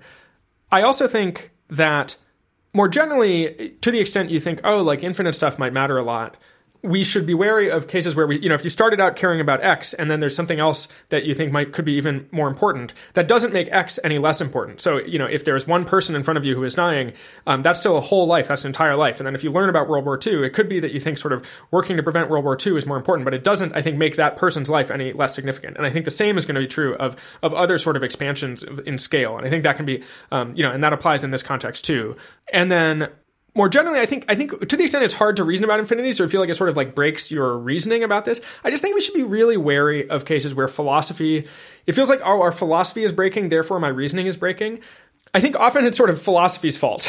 And like you should be wary. It's not that your reasoning broke or that your ability to reason broke. It's like your philosophy broke. So an example is something like, say you don't have a philosophical theory that tells you why you should be like allowed to think that your hands aren't about to turn into butterflies.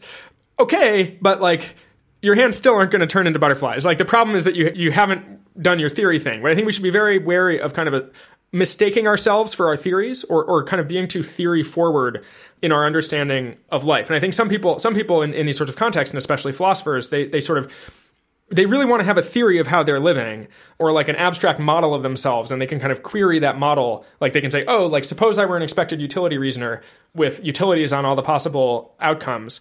What would I then be doing? And then they want to do that.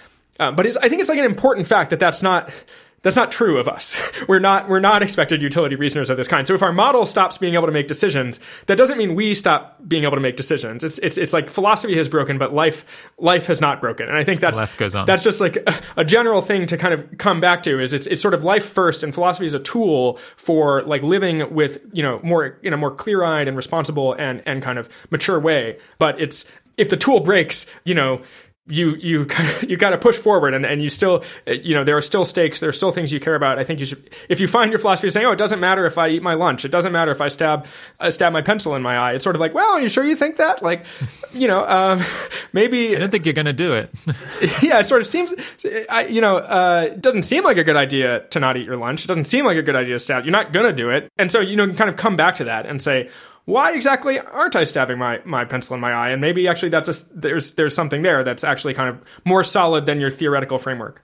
Yeah. I guess to make the case for dismay a bit more, so kind of go down the list. So like, okay, well, I read this first thing and I'm like, so maybe I never realized this, but my actions are influencing all kinds of parallel worlds and influencing all these beings across the universe. All right, so that's the number one. Okay, and then I'm like, and I thought I was living in this universe that I kind of understood the nature of it, but no, it turns out probably I'm being simulated by like some other beings. That's more likely than not. And like, what do they want? I don't know. What does the basement world look? I got no idea. What does that imply about what I should do? I don't know, but it seems like it should imply something. But so now I'm just extremely confused about existence, and I'm like, okay, well, I might grasp at the idea that, yeah, I could improve the world. I'll like make a difference, but all things maybe exist, and I could change maybe which universe I exist in, but other stuff will replace that in the grand scheme of things. So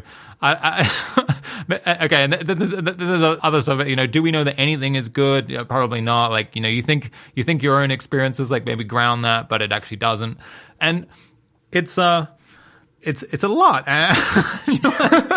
It gives me anxiety. Because I'm like, the other thing is it really casts doubt on whether like any of the actions that you're doing in order to accomplish some goal, like it keeps like all these things. Something like there's so many unpredicted effects of what you're doing. So many unknown. Like these are just the known unknowns. What about all the other stuff we haven't even thought about yet that might like change whether what I'm doing is good or bad? At some point it just feels so disorientating that you're like, maybe this activity is not for humans, and I thought that I could make a difference, but the universe, it turns out, is just too complicated. I'm like too small.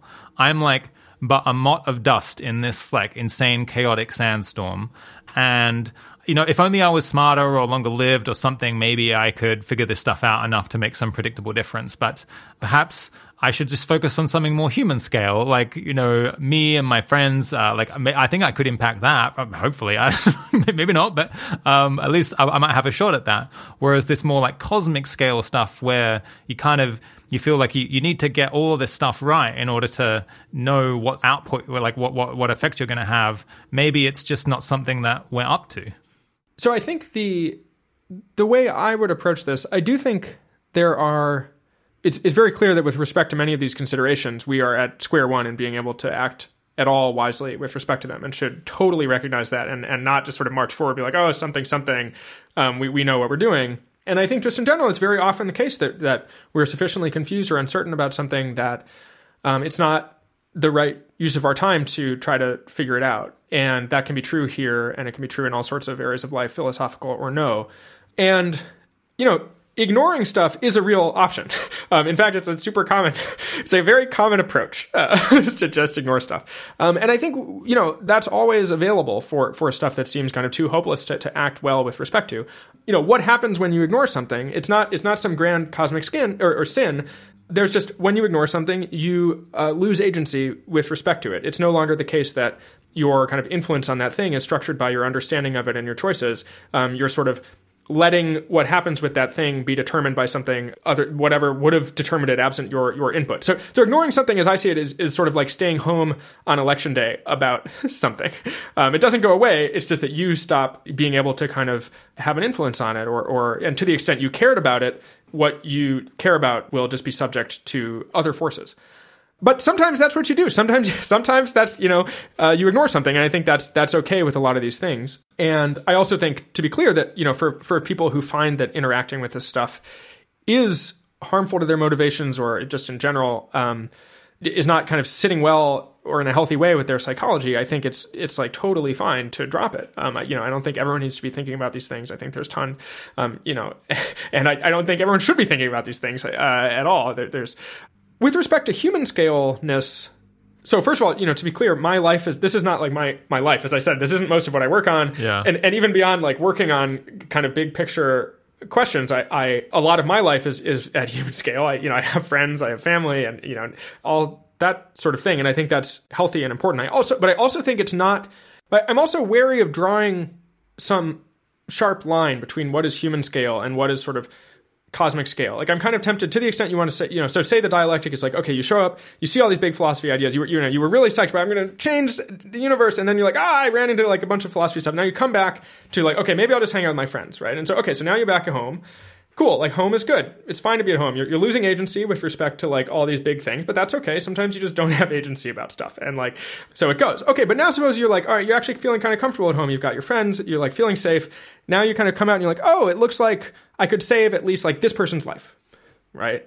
And okay, maybe that's kind of human scale too, right? And so you actually start to think about that. Well, okay, what are the effects of that? I can't know. It's like, it is true. It's very complicated. But it's also true. It's complicated what happens when you do something with your friend. Or there's not sort of, I think, a super deep difference there. And I think there's not a super deep difference as we start to expand out. And I think in general, we should be quite wary if somehow like coming back to a human scale made you like indifferent to geopolitics or indifferent to like, the prospect of World War III or to like US-China tensions or like that's a big red flag about your philosophy. If suddenly it's sort of similar to being like, apparently I shouldn't eat my lunch. If you're sort of like, apparently, war doesn't matter, or apparently nuclear war wouldn't be bad. Or then I'm kind of like, I think you should re-examine. And so I guess I want to say it's fine to come back to something that feels like real and familiar and like you're able to really orient towards it in a good way. But then I also think there's still a question of like, how far do you venture out? And I think we do see that as you venture out quite far, it becomes a bit of a wilderness and we get more confused and there's a need for humility and kind of caution and understanding how little we know. But I personally don't, for example, stop caring about what happens in the future or caring about factory farming or caring about all the things I cared about before. And I think that would be a red flag about your philosophy if somehow it stopped mattering, if things that like really mattered to you stop mattering. And I think that's probably your philosophy's fault rather than the world's.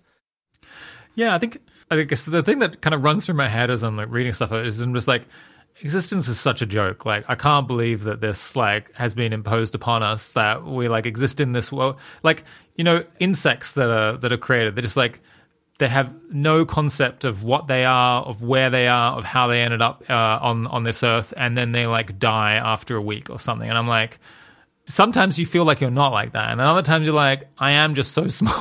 And so there's a dark angle to that, which is like just feeling this kind of loss of agency. But I guess maybe like finding it funny in some way kind of can be consolation. That there is something very amusing about our circumstance. Even I guess, science fiction authors or people who've done like sci-fi comedy stuff have definitely reached for this at times, that I guess it's like a clash between kind of the hubris of human beings and our desire to like understand and control things, and just the fact that we are so finite in this like infinite world of stuff that we've like barely even thought about. And I guess like that kind of dark humor aspect of things, like sometimes I find helpful in other situations, so maybe I could find it useful here. So one thing on the ants point, an interesting difference between ants and humans is, in this case, you as an ant are sitting there going like, I am an ant. Oh my God. Like, God. I'm small. I'm realizing that I'm really ignorant and there's like this giant universe and I didn't realize that. Wow. The ants actually aren't doing that. So that's interesting. That's a sort of non-ant characteristic. And actually, I think in general, philosophy for me is a deep part of the aspiration is to kind of come into a more conscious and aware and kind of intentional relationship with our situation, including our ignorance and our uncertainty and our smallness and all the rest. I do think it's very plausible that, sometimes I imagine like that, if the super intelligent aliens, let's set aside sim stuff for a second, assume our empirical situation is kind of fairly normal with respect to like, it's Earth, we've got a big future ahead of us. But I imagine somehow if there were aliens who could kind of see us, I do think like if we were going around being like confidently like, I've solved infinite ethics, like I know what it is, or it's like I think the aliens like are laughing at those people. Lol. I think the aliens are like, oof, that looks really rough.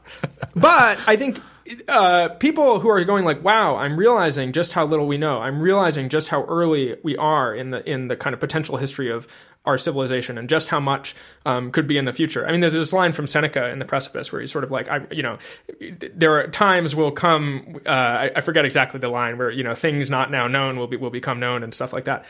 And I read Seneca, I'm like, that guy got it. Like he was on it.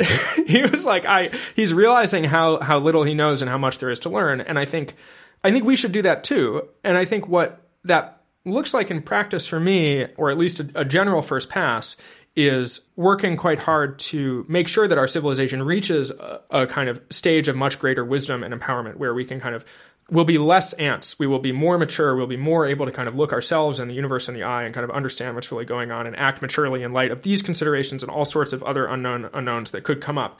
And I actually think that's just generally going to be, in many, many cases, a much more robust strategy and a much more kind of useful point of focus than trying to work directly on these issues now.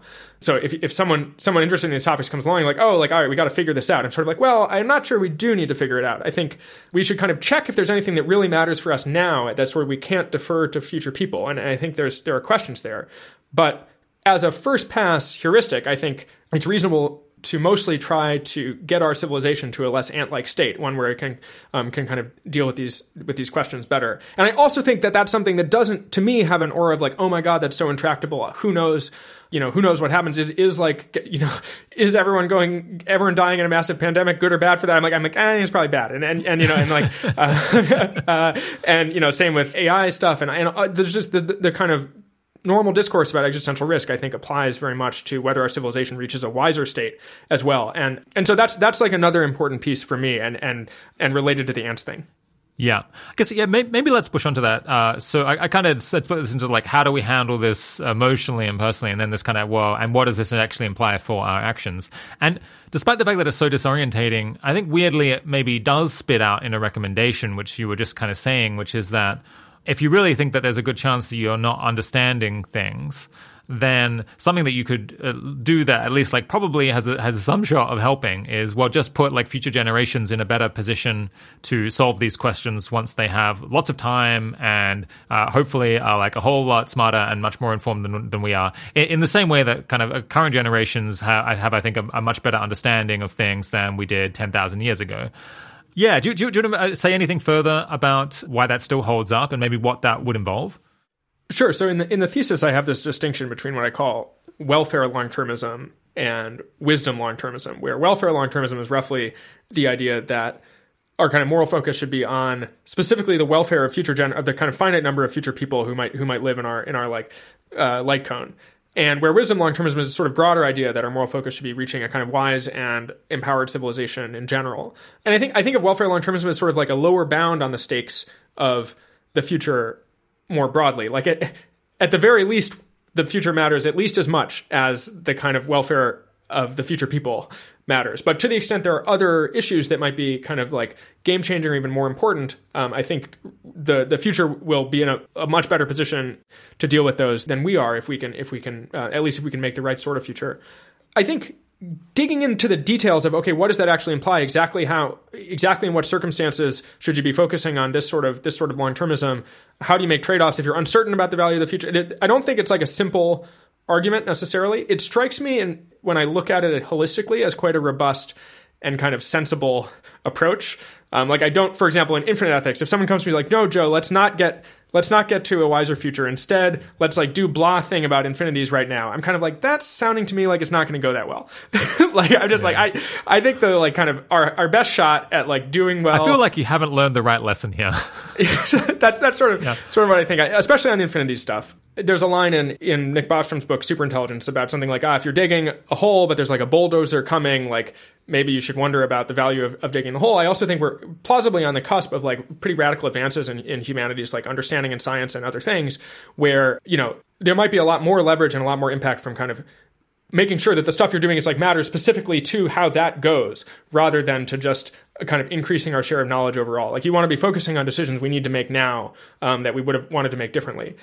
So it looks good to me, the sort of focus on the long-term future. I want to be clear that I think it's not kind of perfectly safe. And I think a thing we just generally need to give up is the hope that we will kind of have a theory that sort of makes sense of everything and such that we sort of know that we're acting in the sort of safe way and it's not going to go wrong and it's not going to have backfired. And I think there can be a way that people look to philosophy as a kind of mode of kind of Archimedean orientation towards the world that will sort of tell them how to live and like justify their actions and kind of give a kind of comfort and structure that I think at some point we need to give up. So for example, like, you can say like, trying to reach a wise and empowered future can totally backfire. There are worlds where you should not do that. You should do other things. There are worlds where like, what you will learn when you get to the future, if you get there, is that you shouldn't have been trying to do it. You should have been doing something else and now it's too late. There's just like all sorts of scenarios that, you are not sort of safe with respect to. And I think that's something that we're just going to have to live with. I mean, we already live with it. And, but it looks pretty good to me from where I'm sitting.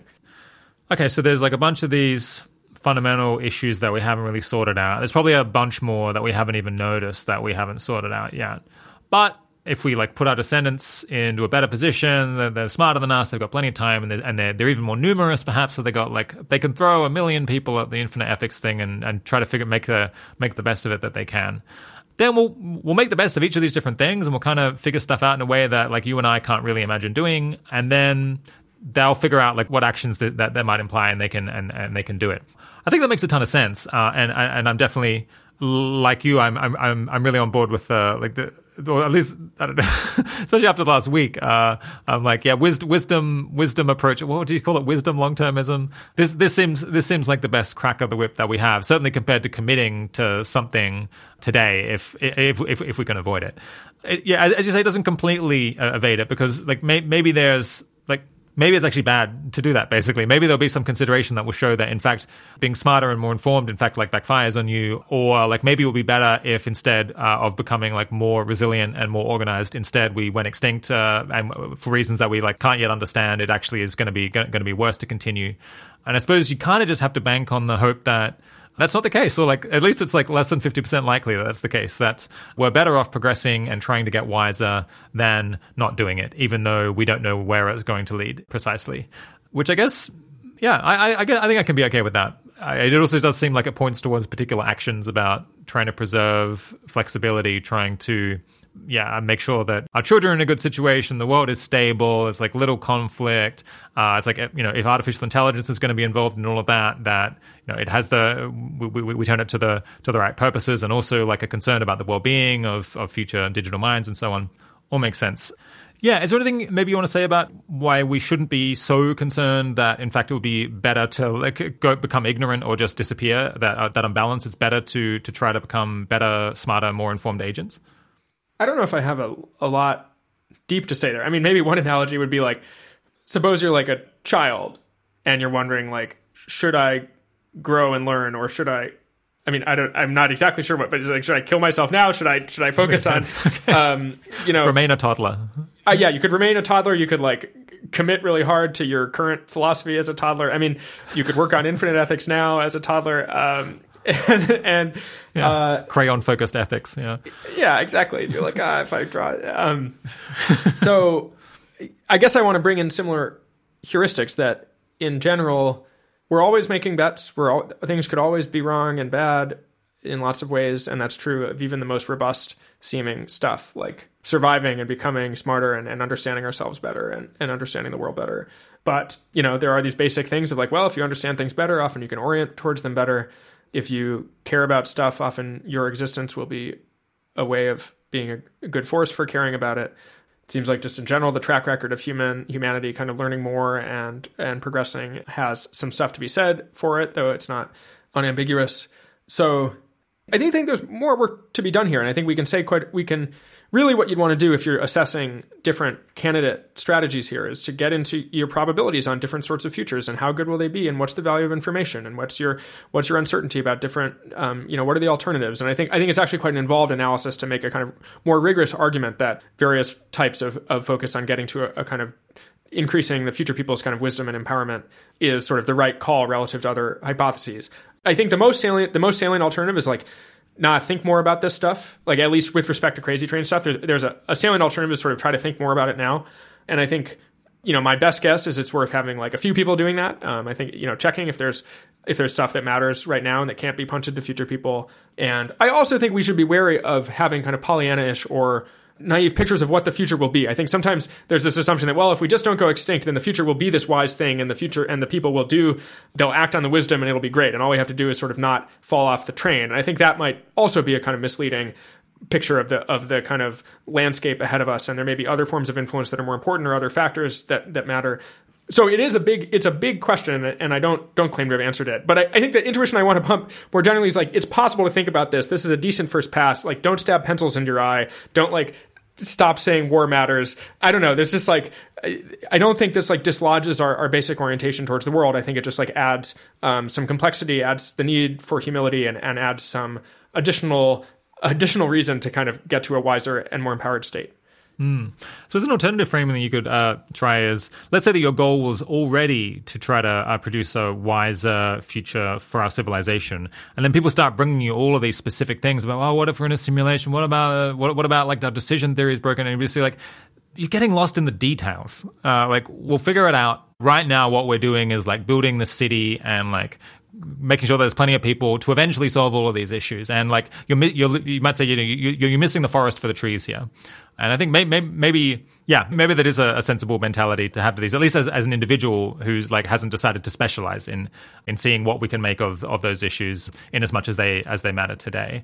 Just one thing on that is like, I think the standard I would use when someone comes to you with an argument like that is not like, could this matter at all, but more like, does this suggest something that seems actively better than having the future people deal with it? Sometimes they can make arguments of that form, but I think it's just like a higher standard, and that's the standard I would use. Yeah. One concept that I thought we might introduce earlier, but maybe we should do now, is epistemic learned helplessness, which it's an expression I really like because it slightly blindsides you, because I think I'd assumed for a long time that epistemic learned helplessness was a bad thing. It certainly doesn't sound great, but it actually probably has a lot of merit to it. Can you explain what it is? Sure. So epistemic learned helplessness, I think it's a term coined by Scott Alexander in a blog post about this. I think that's right. And I think the basic idea is sort of, I think he, at an early part of life, he was sort of enamored of various conspiracy theories. He was reading these, or maybe he would read one conspiracy theory and then he would read a rebuttal, and he would be sort of convinced by each in turn, and he eventually kind of gave up, and he's like, I'm just going to trust the experts because apparently I can be convinced of anything. And I do think this is a real dynamic. I think there are people where, if they talk to someone and that person seems smart and confident, they're like, and they really kind of take in that belief, and then they go and talk to someone else who disagrees and they're like, and they're sort of ping-ponging back and forth between people who seem credible or between arguments in general. And so epistemic learned helplessness is sort of a response where you realize like, apparently evaluating arguments is not for me. It's sort of whether something it's not my strength. It's not my strength. If something seems convincing, that's just not an important signal about whether it's convincing. And there's a question of like, okay, well, what do you do instead? And sometimes there's a notion of like, I don't know, trust common sense or trust the experts or something. Of course, that in itself is not safe. It's not like the experts are always right, but it can certainly, I think, stuff of this type influences people's response to all sorts of things, including the crazy train stuff. And I think it's sort of reasonable if you find yourself if you know of yourself that you can be convinced of anything by anyone who sounds smart and confident or who you decide is smarter than you. Like, there's a lot of people smarter than you. So certainly the standard should not be like, I met someone who's smarter than me and they think something blah, So I'm just going to take that, run with it. Yeah. Yeah. I'm just going to take that. Like, you got to, and so, you'll just be sort of hijacked by the first smart person you meet. And so we need some sort of discernment there. My own approach to this is to basically try to really notice which things I feel like I've evaluated enough to be a signal with respect to, and to kind of hold things differently. I mean, obviously this is all on a spectrum, but for me, there's sort of, roughly there's sort of categories of ideas where I've heard about it, and this is where the simulation argument, for example, used to be for me. It's like, I'd heard about it. I was like, that's kind of interesting. Various people I know who I take seriously kind of take this argument seriously too. it feels kind of slippery. It feels like if I thought about this, like I'd probably find some like problems with it that they're not saying, or there's probably objections that I haven't heard. And so I sort of logged it as like interesting to be learned more about, but not like world upending, oh my God. And I just think like that was an appropriate reaction. Now, I've though written a whole paper about it and really thought about it and looked at the literature. And I feel like my relationship to it is actually different at this point. I feel like I can sort of see the structure for myself. I don't think I'm like deferring to a ton of people on various bits of it. I feel like I have a kind of more direct clarity about the ways it could be wrong, and like the parts of it that could be confused. I don't feel like I know what the upshot should be, but I feel like I feel kind of empowered with respect to the structure of the argument and the considerations at stake.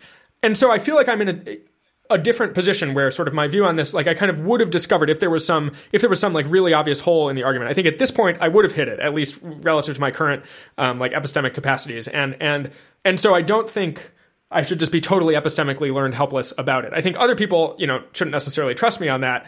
And I generally, a thing I try to do with lots of these, there's a lot of wild ideas running around here. I've worked on AI risk. Part of what I was trying to do with AI risk was to like, okay, this is a really important idea, but I really want to think about it. And so I went and I wrote this whole report trying to like really think through the issue myself. And part of that is an attempt to kind of retain the ability to kind of get signal from investigation and research in the midst of like a bunch of ideas and a bunch of smart people running around. Yeah. But yeah, I think we should probably wrap up this section and move on to the next one. You mentioned earlier this idea of it's possible with this idea that the effects of our actions could be far broader than we had initially appreciated.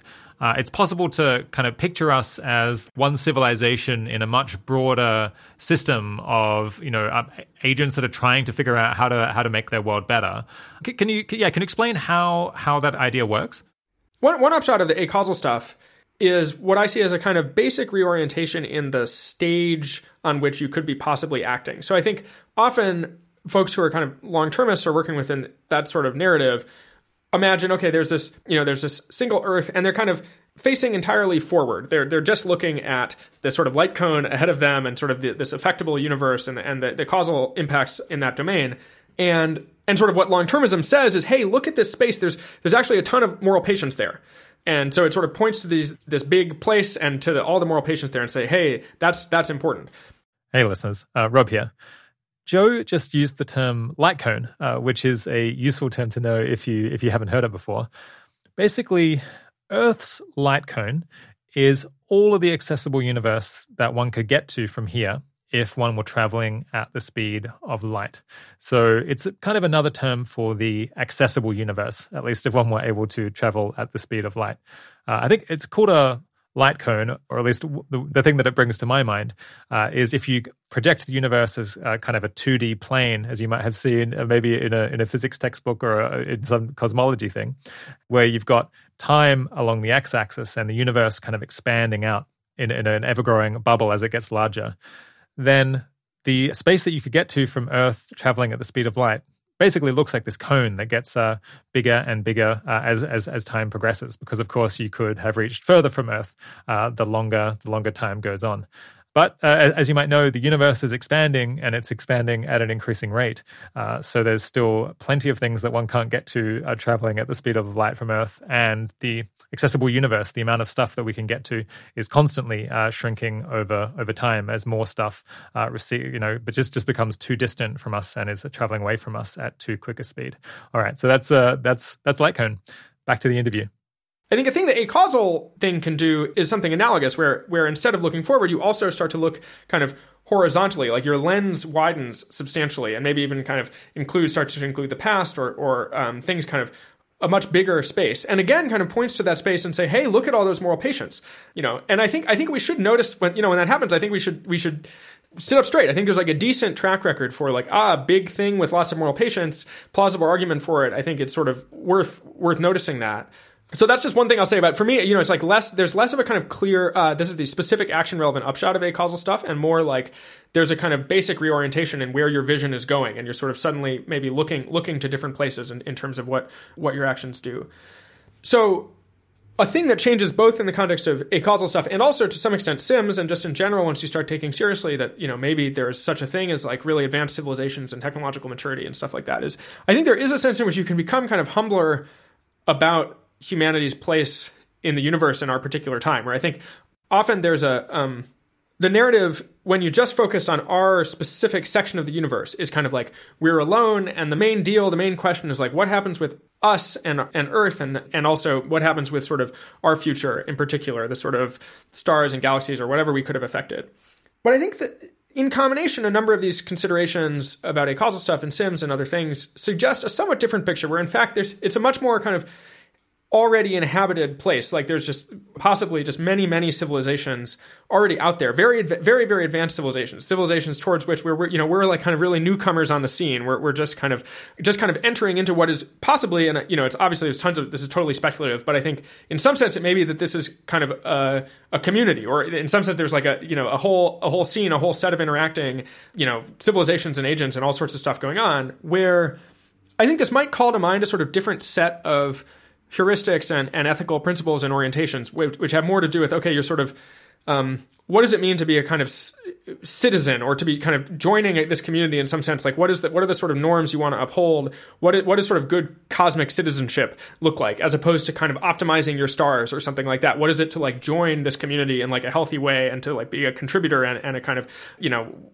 now, this is like, I think just a one vibe. It's very speculative. There's like a lot of complexity and a lot of different vibes that could be appropriate here. But I do think there's something about the change in narrative that some of this offers that I think could end up important. That it's not that we may not be as like alone as the sort of mainstream long-termist narrative can suggest. Yeah. I find it a little bit inspiring, the idea of imagining, well, the universe is a very big place.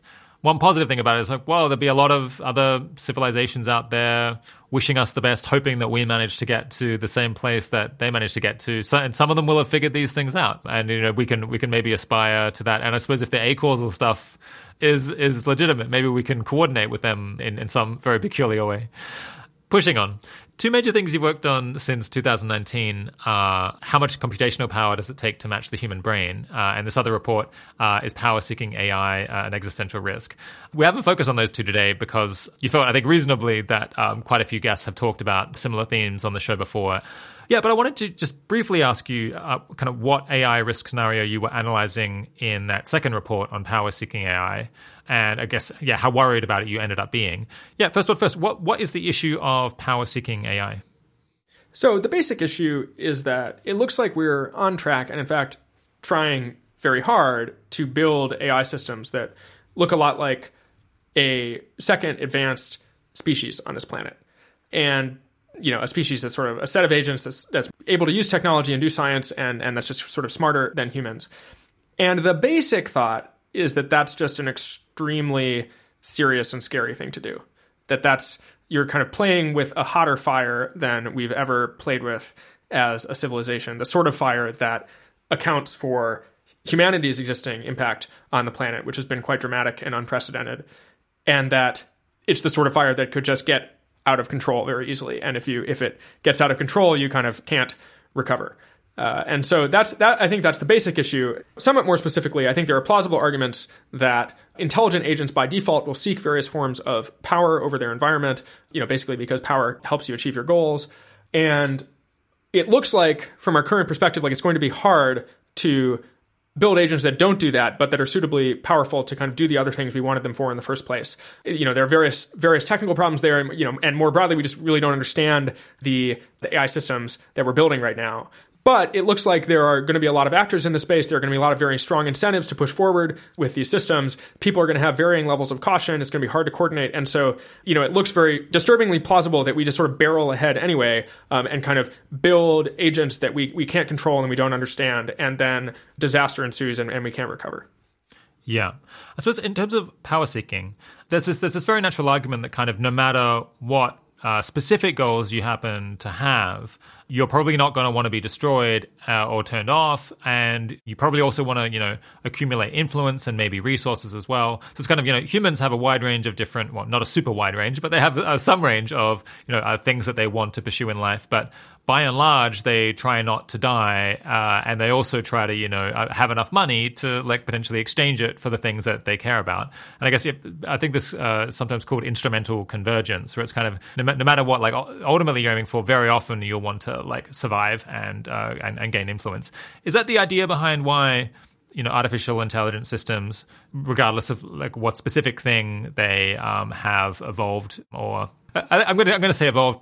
Some people won't like that, but no matter what they've kind of evolved to specifically care about, they might well end up seeking power just because it's useful almost regardless.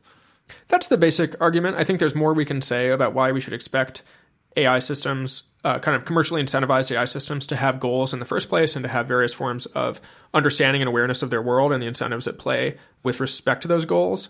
But yeah, roughly speaking, the thought is for a wide variety of goals, various forms of power and resources and influence and survival are going to be important. And so to the extent AI systems will have goals, and I think there are reasons to think that, we should worry. Yeah. I guess this was one of these two reports were some of the first things that you worked on when you joined OpenPhil. Yeah, why did you decide to work on that rather than one of the other research questions that they have on the boil? So for the power seeking report in particular, I had a few goals. One I mentioned earlier is just this is a really important question. It's a really important issue, and I was potentially going to spend a lot more time on it. And so I really wanted to have vetted it and understood it myself. And then I also wanted, at the time I was writing, there was some energy in different places, including a little bit on your podcast, actually, of people saying, I feel like these arguments actually haven't been vetted and haven't been written up clearly, and I feel like there's a bunch of ambiguity about how they work, and if you let go of certain assumptions, then I think they fall apart.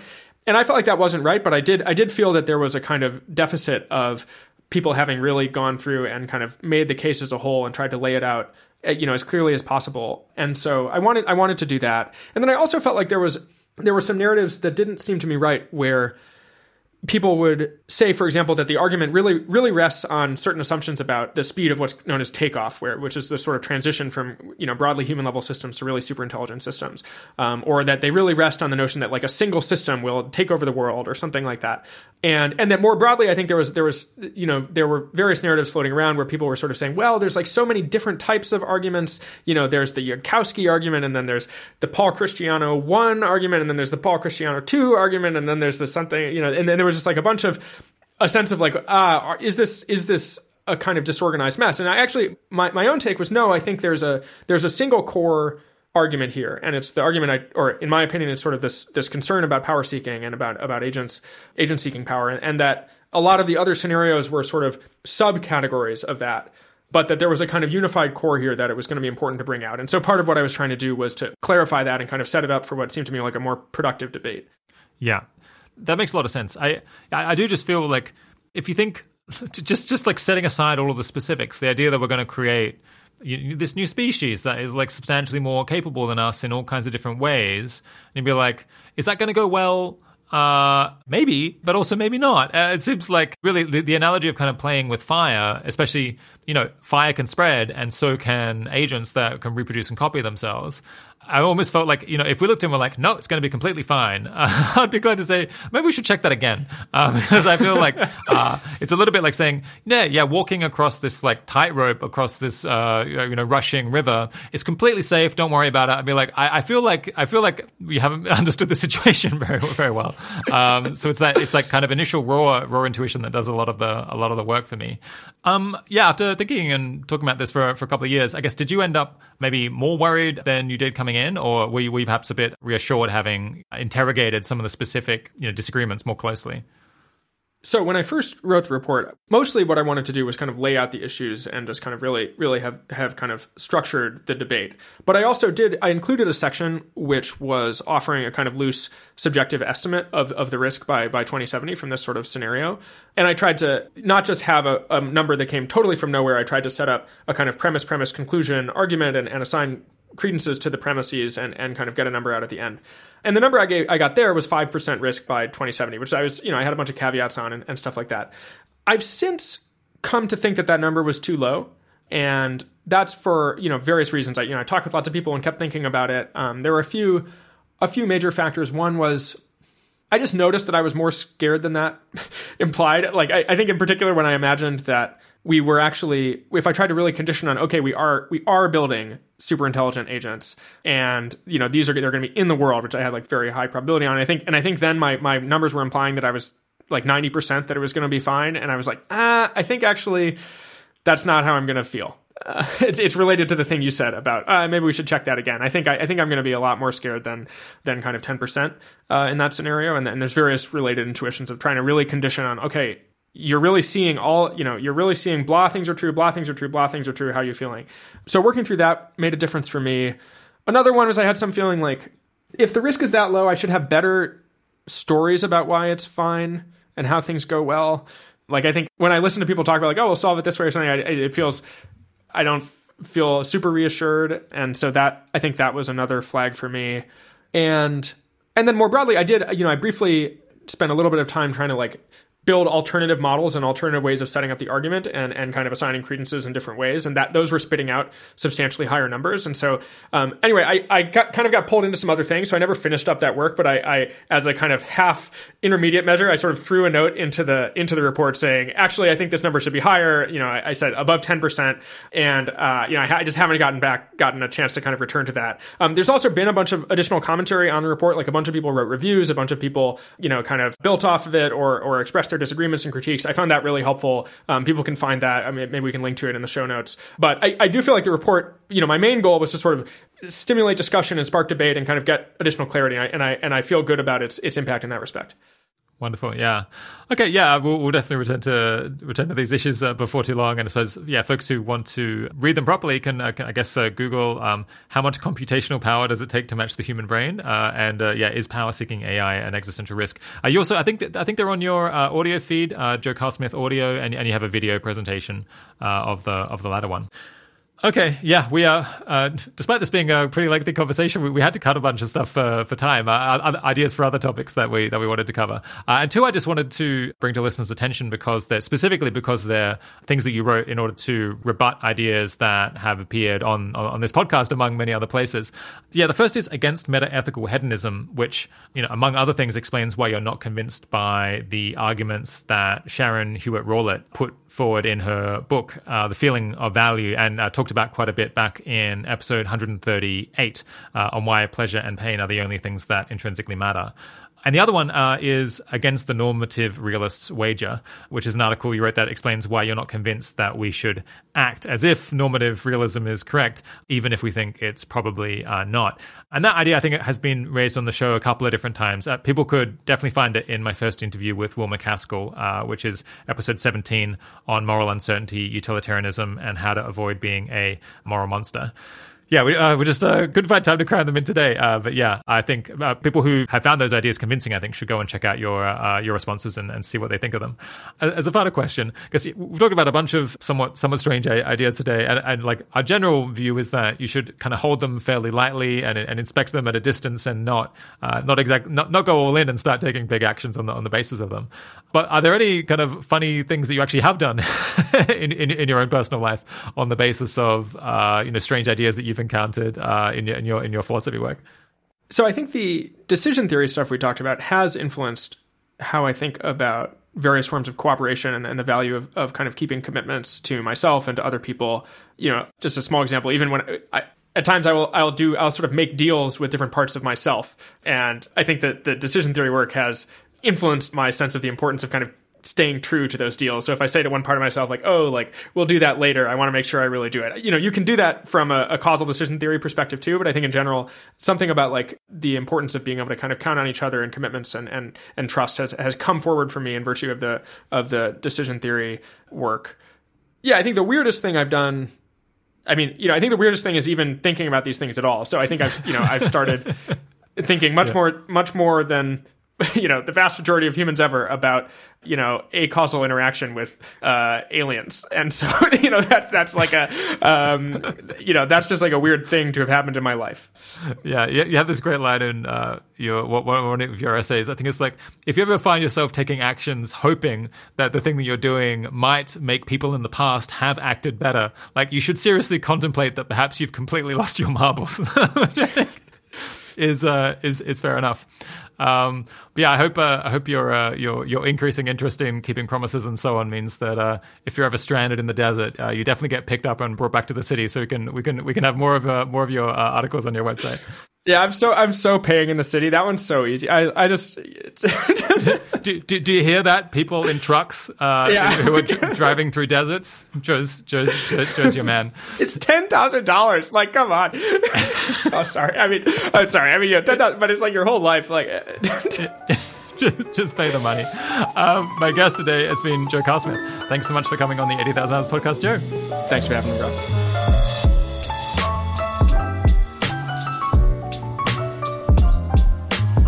As always, there's lots of links if you'd like to learn more on the blog post associated with this episode, all lovingly compiled by Katie Moore, who also puts in the effort to polish the transcripts and stick in links to explanations on any unusual terms that come up. And if you'd like more episodes with challenging moral philosophy in them, then I can suggest going back into the archives and listening to episodes like 86, Hilary Graves on Pascal's mugging, strong long-termism, and whether existing can be good for us. Episode 115, David Wallace on the many worlds theory of quantum mechanics and its implications. There's also 137, Andreas Mogensen on whether effective altruism is just for consequentialists. And there's number 98, which I think until this episode was maybe the one that I would have regarded as the most technically challenging, or at least it pushed me to my limit. That's Christian Tarsney on future bias and a possible solution to moral fanaticism. An excellent episode. I learned a lot. All right. The 80,000 Hours podcast is produced and edited by Kieran Harris. Audio mastering and technical editing by Milo Maguire and Ben Cordell.